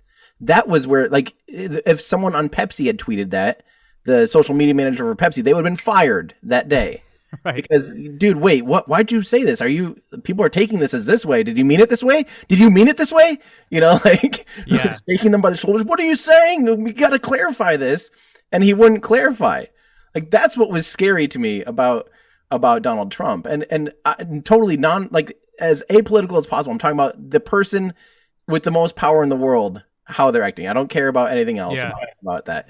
But that's that's I think how people feel about Elon too. It's like he has to understand his power and the influence he has. And yes, what I like about him is that he's kind of a normal guy, but I would like some separation between Elon on Twitter and Elon, at home. A little bit. Yeah. And if you're a Tesla fan and EV fan like I am, when you see things that hurt the EV movement and hurt the company, that's where I take issue with it, right? That's the problem to me. Yeah. I really don't care about him or what he does or whatever. I'm not a huge fan of his. It doesn't matter though, right? It matters that when you have a bunch of women and that work in STEM and you have this guy making teenage jokes that is like potentially the leader of the company you work at, it can be very degrading to you. And that's not okay. It's one thing, again, if he's sitting around with his buddies, drinking beer, making jokes, who gives a shit? Do whatever the hell you want, right? But when you do those things publicly, the impact can be profound. And I guess to me, and the whole point is like, not to say stop doing that. The whole point is like, that definitely doesn't help the likability. That was the whole point. It's like there are definitely people that get rubbed the wrong way by him on Twitter, and that doesn't help sell electric cars. And I've just noticed a few of the podcasts that I listen to on a regular, like just different news ones or whatever, Elon's become like not a scapegoat almost, or like a, poking stick almost of like, it's like he lost the average likability by people just because, approval ratings down. But to me, it's not. I know how people feel. Again, like a lot of people would say this, that big supporters of Trump would often be like, "Well, you don't get him. He's joking around. He's blah blah." And it's the same thing with Elon. Like, yeah, I genuinely do think he's joking around a lot of the times and just being sarcastic, and the tone is not coming across, and he's right. To him and his friends are having a good laugh about it because, like, watching the world argue about what he's meaning behind it, but yeah, is that a smart thing always to do? I don't know. Yeah. I just flashed back 10 years ago, that was a feature, not a bug of Elon's, right? That he was like this just kind of nerdy guy that, would just kind of joke around and make nerdy jokes and stuff. And, but he had this like really long-term vision for where, the world could go. And, it was a hopeful vision in a time when people didn't have a whole lot of hope. And I feel like, he is now the richest guy in the world, and he has transformed 2 different major industries, and he holds a lot of power. And I think he's still kind of, he's still acting in that way, but possibly a little bit worse because he is kind of in a bubble now, like rich and famous people tend to get into, I mean, he's not slapping people at the Oscars or anything, but he could, though. Let's just keep going back to that. But the point is, like, what used to be a feature is now kind of a bug. And with great power comes great responsibility. And he's not quite adapted the way that many of us would like to see him adapt, I guess. Yeah. Like, I love the whole him prodding the SEC and fighting with them over these dumb things. Like, apparently the Twitter thing, when he didn't disclose it within the amount of time that you're supposed to. Oh, yeah, and there's $100,000 fine per day that you don't disclose it, which to him is like, who cares? You know, I love that. I think that's hilarious because, like, sticking it to the man, like, yeah, like, you know, fighting the government on these things. But, you know, at the end of the day, I mean, I guess so I like there were other like Tesla cult members that like made videos about my video. It was that crazy. It was that controversial. And in my head, I was just like, I think I'm stating the obvious, you know? Mm-hmm. But I guess, you know, and so on one hand, I look back on it and I go, I think people didn't perceive it the way that I meant it to be perceived. So I did make a couple edits to it. I know, Joe, we had talked about that. Like at one part, I had said Elon was assaulting women, and I meant to say insulting women. I just misspoke, you know? Yeah, you got to be careful about that. Yeah, that's you know, so I edited that out. I admitted that I was wrong about that. But all the main points are still the same, and I think still valid. You know what I mean? So it's funny that all these Tesla, these Elon stands, I got really upset about it and like unsubscribed from my channel, which is fine for me because I don't want to be like the EV movement is happening whether or not these people like it or not. You know, that's the weird like mind bend here is like if you really are a Tesla fan, then you want all EVs to succeed because that's the whole point of the company. Tesla's not a company, they're an idea. And so if you're in with the idea, then you care about that. Now, if all you care about is the stock price, then yeah, when you see a Porsche Taycan, you're like, oh, that thing sucks, and let's like, you know, let's troll them or whatever. Or Consumer Reports rating them low on reliability. You know, you're going to say, oh, they're totally paid off by so and so. You're going to try to do whatever you can to prop them up so you can make more money on the stock price. But if you're a real Tesla fan, a real EV fan, then when you see anyone doing anything EV related, you have to say like, yes, go you. Even if I won't buy it, even if it's not for me, even if it sucks in relation to this other thing, go. Good. Let's make more of those. You know what I mean? Like GM is a great example. You know, they killed EV1. They're like blood on their hands kind of thing. But the Bolt is awesome, you know? And now that the battery recalls are happening and that's all sorted out, like, yes, buy the Chevy Bolt. It's a great car. I think it's boring as hell, but it is super practical. And like, you know what I mean? So I think like if you're a real Tesla fan, and you can't be a real Tesla fan and like shit on other EVs. Otherwise, you're an EV hater, right? Mm. It's fine to point out like, oh, that car's not as fast as this one, but so what? It's electric.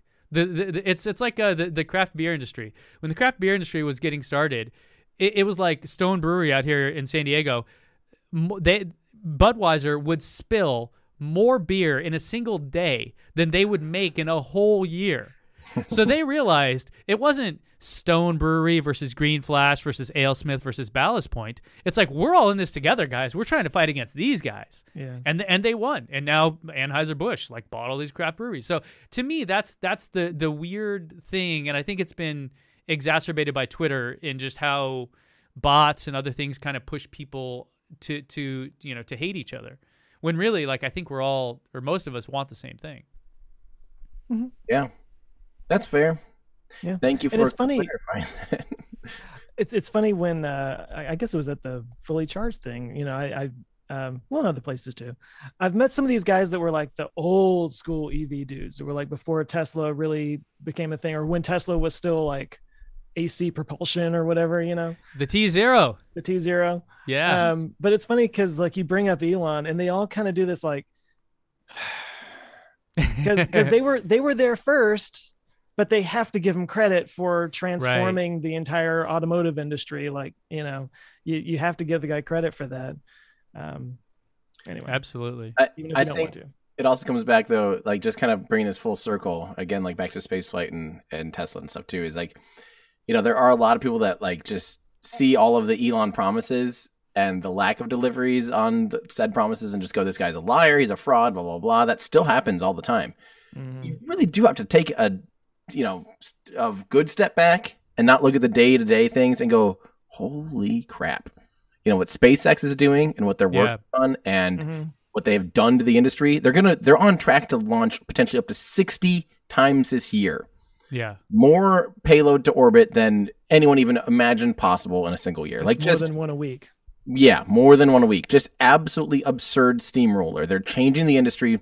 They are now launching like their competitor to Starlink because Soyuz is no longer a commercial option. Like they are basically the only commercial option. Now, granted, we had news this morning about Amazon's Kuiper satellites being they purchased the most expensive like payloads or like contract ever for spaceflight by buying I think 37 Vulcan rides with ULA, which is great actually. Now they just need to get the Vulcan.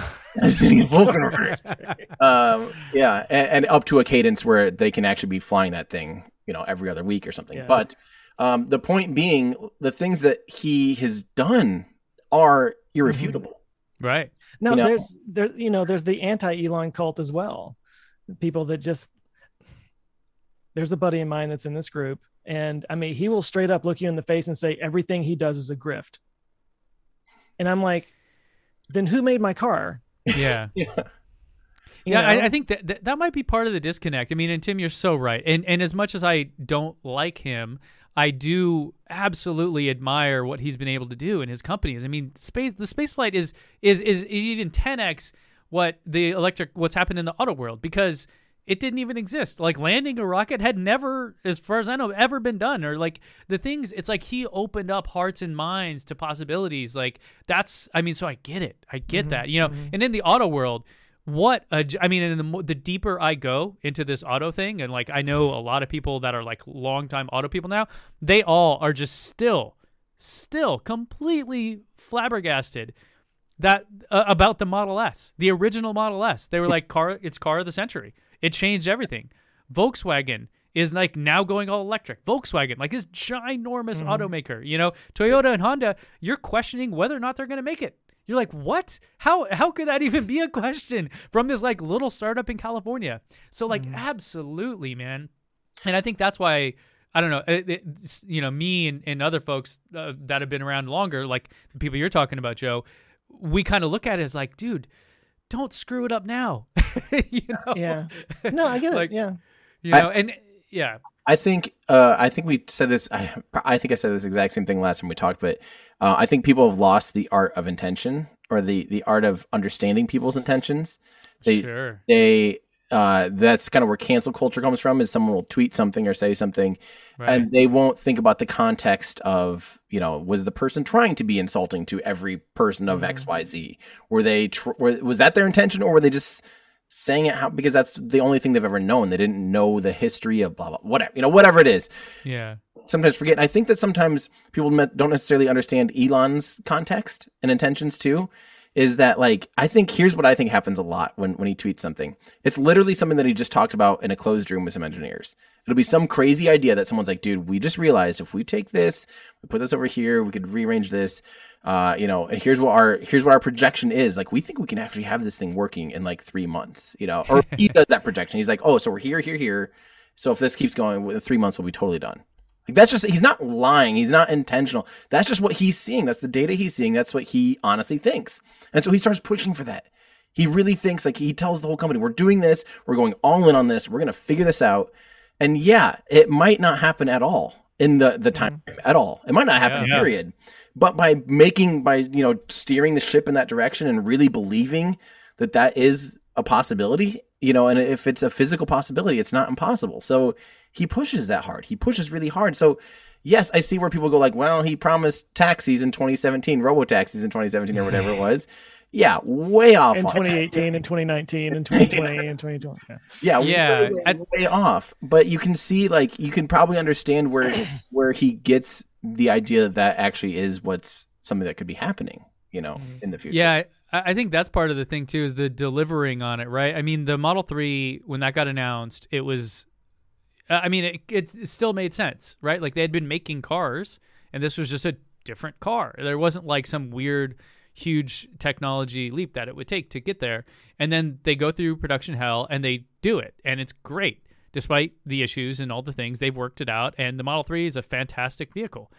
And they just now are now they're playing with the big boys in terms of the auto world, right? Making a million, I don't know if they'll make this year, 1.5 million, depending on whatever. That's real numbers, right? You're approaching, let's say, 40% of what Ford makes in a year, which Right. is massive. I mean, Ford's been around for 100 years. So they're big boys now. They're not playing. This isn't a little niche automaker anymore. Like you're a for real big time operation.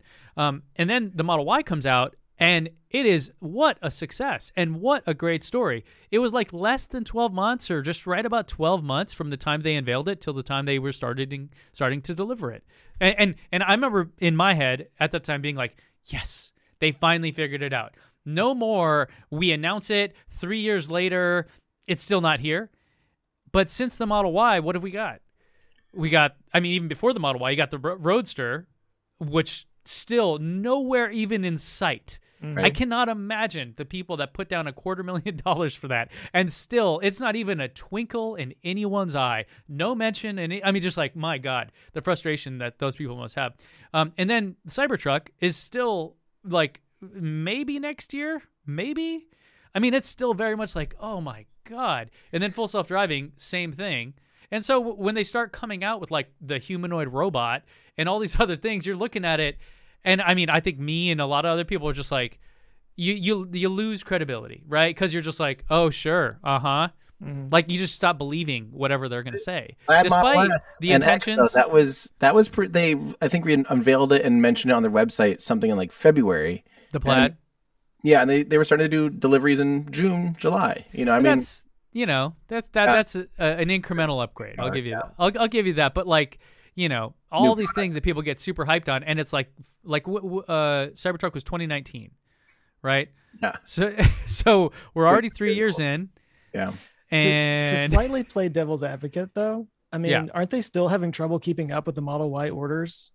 Like they're still just trying to keep up with the orders. They're sold out for the year. Sold out for the year, and it still blows my mind that they're the most valued car company ever, or whatever, and all that stuff. They have never run a single advertisement. I can play devil's advocate on that. Advertisement. Yeah. Yeah, I guess it depends on what you call an advertisement. They've never like bought Google ads, if that's what you mean, but they've clearly spent tons of money on marketing. Yeah, I guess in different ways, but yeah. Not like an ad. But it's still mostly word of mouth. It's not. There's nobody that's like, I'm going to buy a Tesla because I saw that Tesla commercial on the Super Bowl or something. No, yeah. That's fair. That's fair. And but also to Joe's point there too, if demand is through the roof and they can't keep up with it, why you even? Maybe they shouldn't even be releasing these products or showing them, teasing. Ding, ding, ding. Yeah, that's the issue. The issue is that you say, here's this thing, and it'll be here in 2 years, and it's 4 years later, and it ain't nowhere to be found.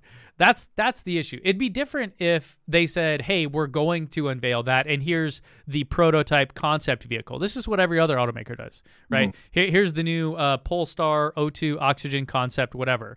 This isn't a real car. Drone. But it's going to give you some ideas about what we're going to do. Yeah. Then we're going to unveil it, and then 6 months later, it's going to be in your driveway. Right? Like the Kia one was to me, and I don't know why people have this like weird thing, but they don't understand facts. But like I went to the Kia First Drive event for the EV6, and afterwards I was like, they're telling me that these are going to be in people's driveways by Super Bowl. And it was like late January. And I'm going, that's incredible.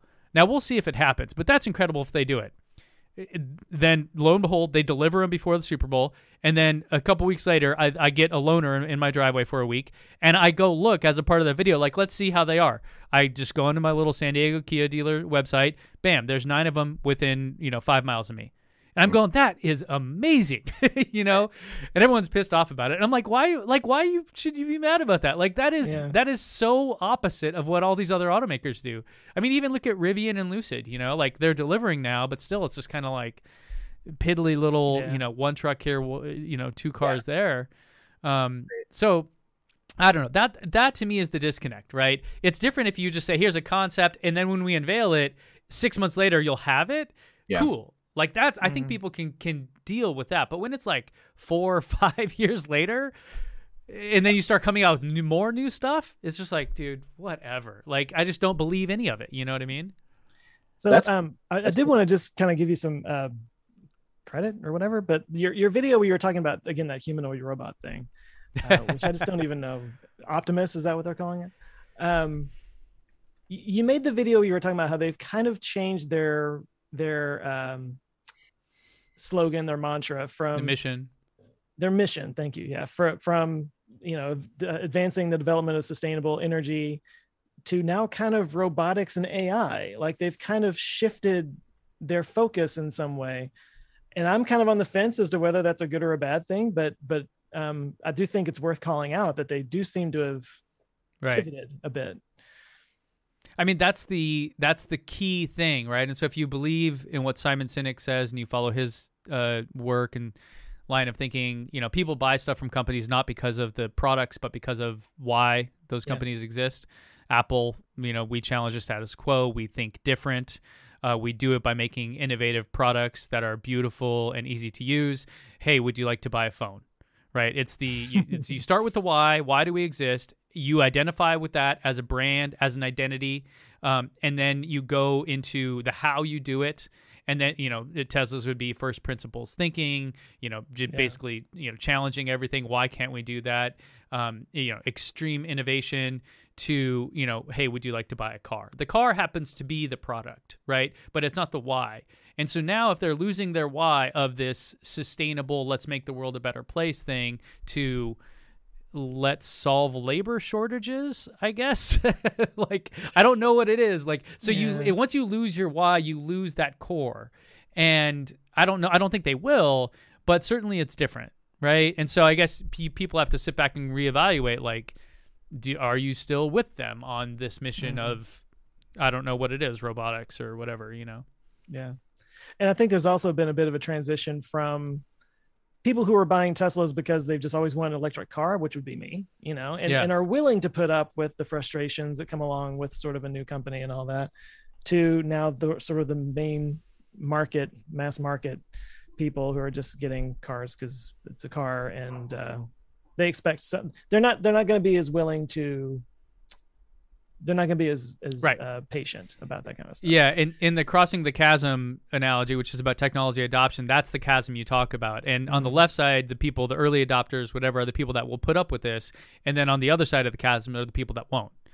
Right, like the first versions of the iPhone had all kinds of problems, right? But they were all super hot tech, whatever. By the time they reached mainstream, they had solved most of those issues, like the Gorilla Glass thing, right, where it's like it doesn't crack all the time, and like things like that. And they had to do that in order to achieve mass market adoption. Right. And so that's part of my thing with the Tesla thing is like, you can't be delivering cars without brake pads and not expect people to be like, just run far away from it, right?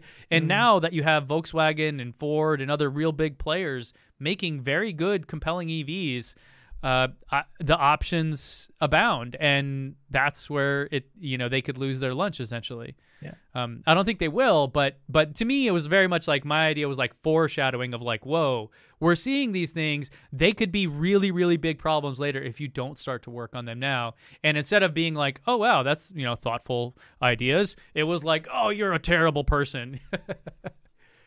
Yeah. Which it's the internet. Yeah, it's the internet. It's the internet. So actually, kind of, circling back to Will Smith. No, the thing that really struck me, outside of Will Smith striking, anyway, it's the way, like,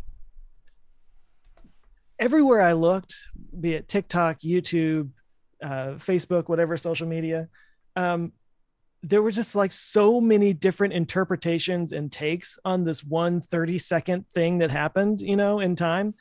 And it just really gets me how, like, everybody was coming at it with their own preconceived garbage. Like, everybody brought into it whatever they already had. And that's how YouTube comments work.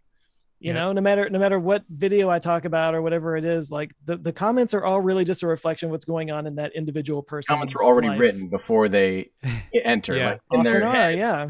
Before your video was done, the comment was already written. You know what I mean? Like, yeah. I think that's absolutely true. People just, and that's, it's just weird. It's like it's like the good and bad thing about the internet in general. This is where I think, and YouTube is doing something like this. There's called timed reactions. Did you guys see that? I did see that. Yeah.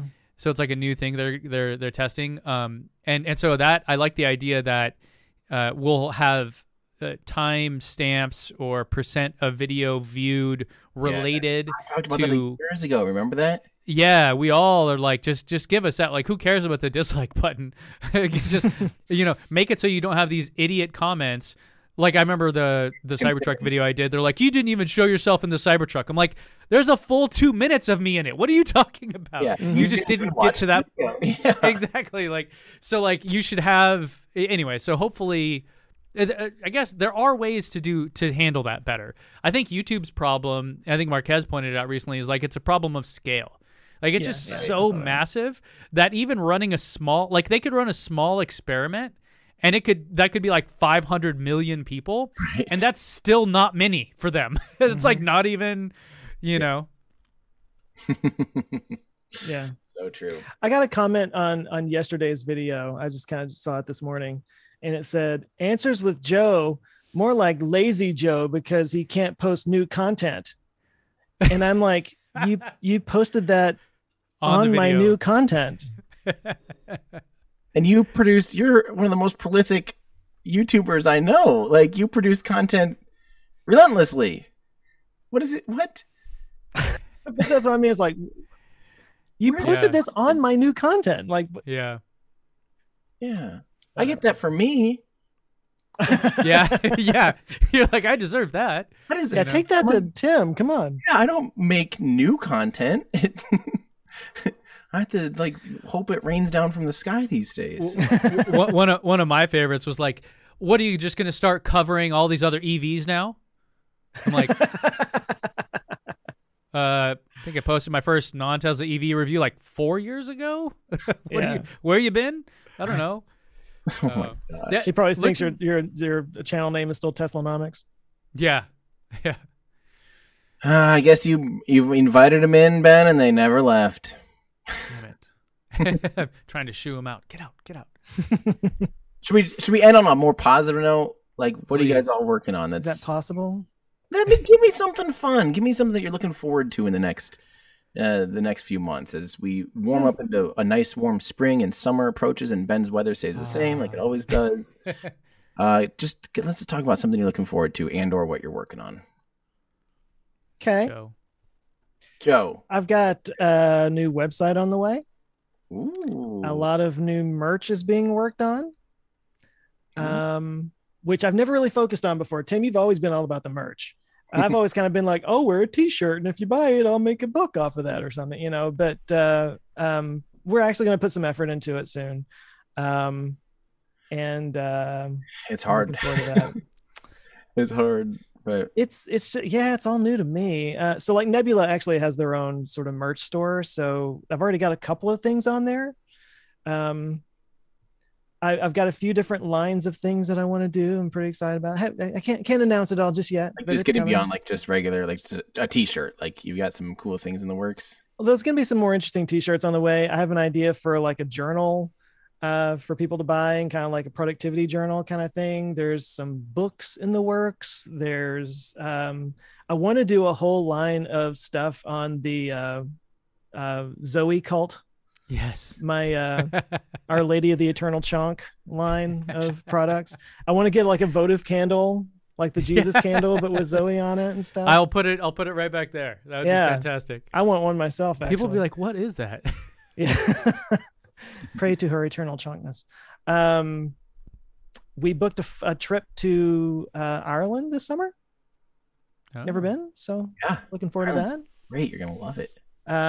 I am kind of happy that travel is starting to happen again, and I can do things like that thing in Houston that I just went to, but also, by the way, my flight got canceled on the way back, and I took a bus, but they're these like luxury buses. Have you ever seen these? Mm-hmm.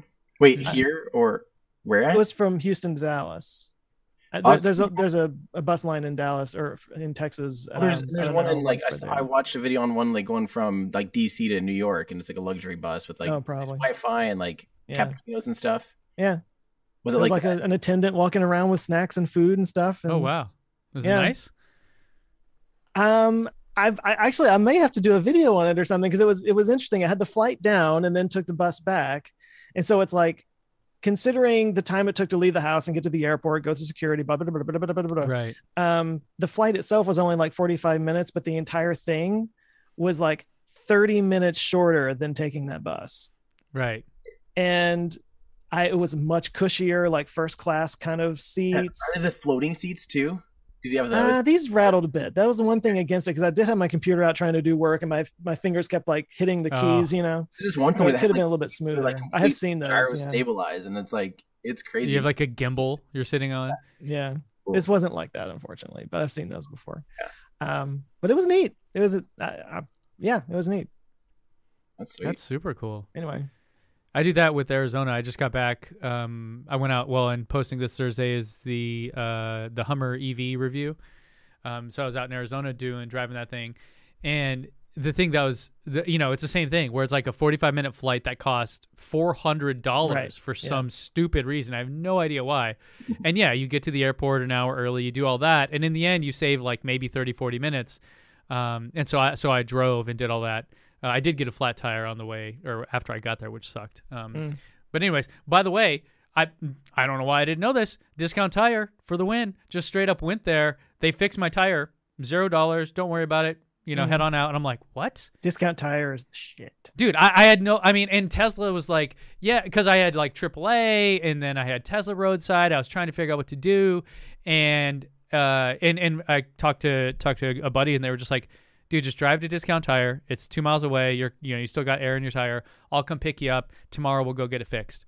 And then thinking I'm gonna have to buy all this, because Tesla was like, oh yeah, we'll tow you to a service center, and then tomorrow we'll get you a new tire to be about $350. And I was just like, what? I just bought tires a week ago. No, Yeah. Anyways, shout out. Can I tell them. a quick story? Because that happened to me recently. My wife and I, we were going to just nearby town called Granbury. There wasn't anything there, but there's a lake. We stayed at this lake house. Just got out of town for a couple of days. But we were driving west on I-30, right across from Six Flags. Bam! Hit the biggest pothole I've ever seen in my life. Blew out a tire in my Tesla. And so I'm like, off to, get off the road. And we just kind of like made our way to a little hotel parking lot. And she has AAA, and I called the Tesla service people. AAA got there first. The Tesla service person was really cool. Like they were really nice on the phone. And it was funny because she's like, what is well, first of all, super impressive. I call her up, and the very first thing she says is, it looks like you have a low pressure in your right front passenger tire. And I'm like, dude, that's really cool. Like I didn't even have to say anything. And then she asked what my the nickname for my car was, and I was kind of like, it's Electro McWheelie Pants. and she kind of laughed. She's like, do you know how many cars I get that are like Tess or Tesla or Tessie or something like that? Yeah. And I thought of you, Ben. But anyway, so a tow truck guy came and picked us up. We were the third car that he had towed that day from that same pothole. Oh, damn. No. He took us to Discount Tire, which was, like you said, like a couple miles away, whatever. We were the fourth people there from that same pothole. Oh my gosh. And I'm just sitting there like, you've got to be kidding me. So we're sitting there waiting. While we're waiting, another guy comes walking in. Like when we first pulled up in the tow truck, literally the guy just like walked up, was like, pothole on I-30. It's like, can we ban, like, if I was a lawyer, I would just like sit on the side of the road right there and just collect people's names. It was ridiculous. Anyway, so that was my flat tire experience there. Do you get to file a claim against whatever Texas Department of Transportation or whatever? I mean, I probably could. I don't know how that works. If it seems like it's more effort than it requires, but cheap, and with the repair, it's probably not worth it.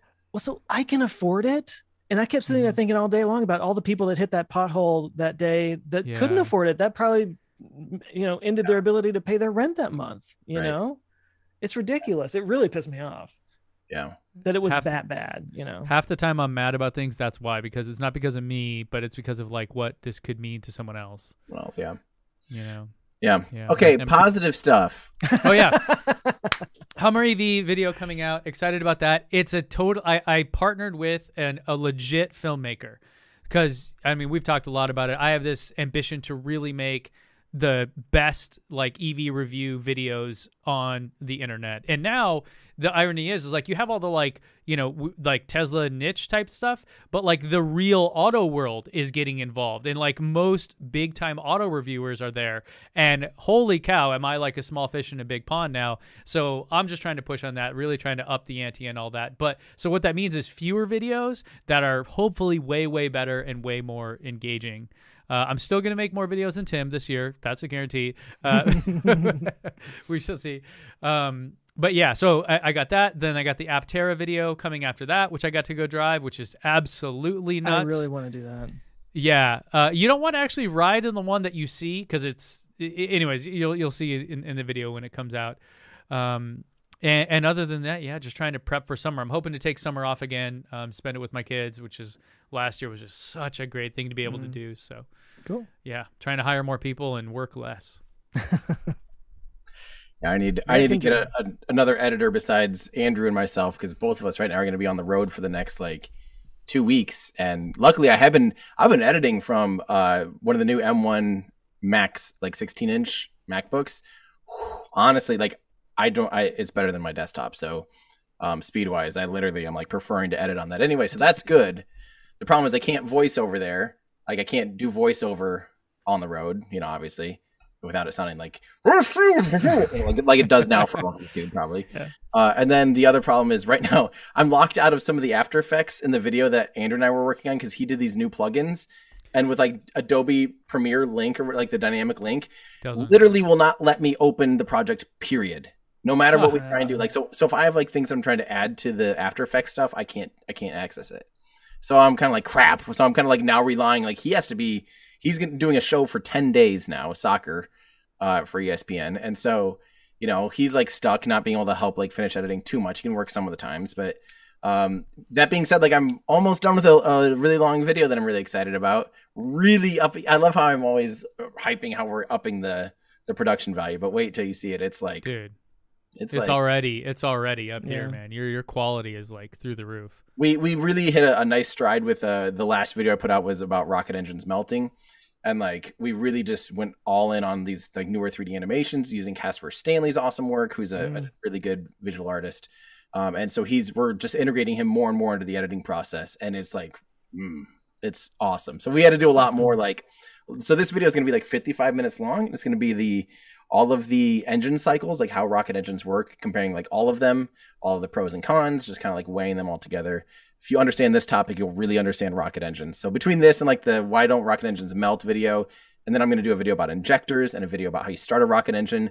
Between those videos, like you'll know how a rocket engine works. I feel like you just need to turn this into an online course or online academy practically. I mean, yeah, you posted free there, but maybe you have the even deeper dive for people that want to get into this stuff. I mean, I know you're not like an educator in that space. You're not like, you know, you don't have like a bachelor's degree in it or something, but it's still completely valid, right? Like it's still good knowledge. Really good. One of my friends, Charlie Garcia, shout out to him. He like, I always throw stuff at him because he's like a brilliant propulsion engineer. We're talking like stupid brilliant, really, really, really sought after in the industry.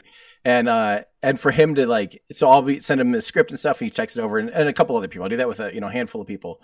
But when I got like, when we started sending him some of the previews of like the graphics and stuff we're looking at, he's like, dude, this is going to be amazing for the community. He's like, I've never seen this well laid out and drawn out. He's like, this is huge. And I was like, yes, that's what I want. I want that. I want that for the average person, So if this is an expert thinking it's like easy to understand and in a way that it's never been done before, then that makes me really excited. So between that and the van, building out the van, and hopefully covering launches in Florida, Texas, and California this year, it's going to be super fun. And then Yuri's nights are coming up the next 2 Saturdays, one in California, then in Florida. So maybe I'll see some of you guys there. And Are you going to wrap the van? We know what I'm going to do, I think. I'm going to actually rhino line the outside of it. On the outside, really? You've seen that where people do like bed liners on the outside? Because the old decals are like not coming off like at all. The previous owner, the guy that like prepped it for sale, he spent like 10 hours and got like a third of it. So I'm like, no. And then you can't wrap it. You can't repaint it without, well, you could repaint it if you like totally sanded it. Yeah. I'm thinking like a tough spray job like that, like make the thing. People are doing that now with trucks, where you spray it and stuff. So, well, Ben Price, our old producer of this show, he basically doesn't do any social media anymore, and he has a company called Vominos Vans. Yep. And this is what they do. Well, they do more of the van life kind of build outs, but like he does paint jobs and everything. Like he has a crew in TJ that does paint jobs, and they are amazing at it. So I thought about if you need resources, hit him. We're going to build out the inside of it too, and like do hit him up and everything. And like, I thought about hitting him up because I was like, dude, he could even just help you, like probably with advice or something. You know what I mean? Stuff. Yeah. Come spend a summer out in San Diego. Yeah, I like that. All right, boys. Dope. Good seeing you guys. Hopefully, I'll see. I think I'll hopefully see each of you here in person relatively soon. So maybe I'll swing down to San Diego. Yeah, let's go for a ride. I hope so. Yes, let's do it. And to everybody watching and commenting, thanks for watching and being here. My God, we haven't done anything in several months, and you guys are still here. That really means a lot to us. Maybe we do a live show again someday. Like in person, that'd be great. Yeah, that was pretty fun back in the day when we did that. Oh, like live in front of people, not a live stream. We've done Texas, we've done California. Sounds like Iowa's next. Yes, I would love to come out there. If you're ever there anymore. It's true. Or Florida. Maybe Florida. Maybe Florida. That'd be fun. That'd be really fun. All right, guys. Thank you so much. Thanks, everyone, for watching. Love you guys. Adios.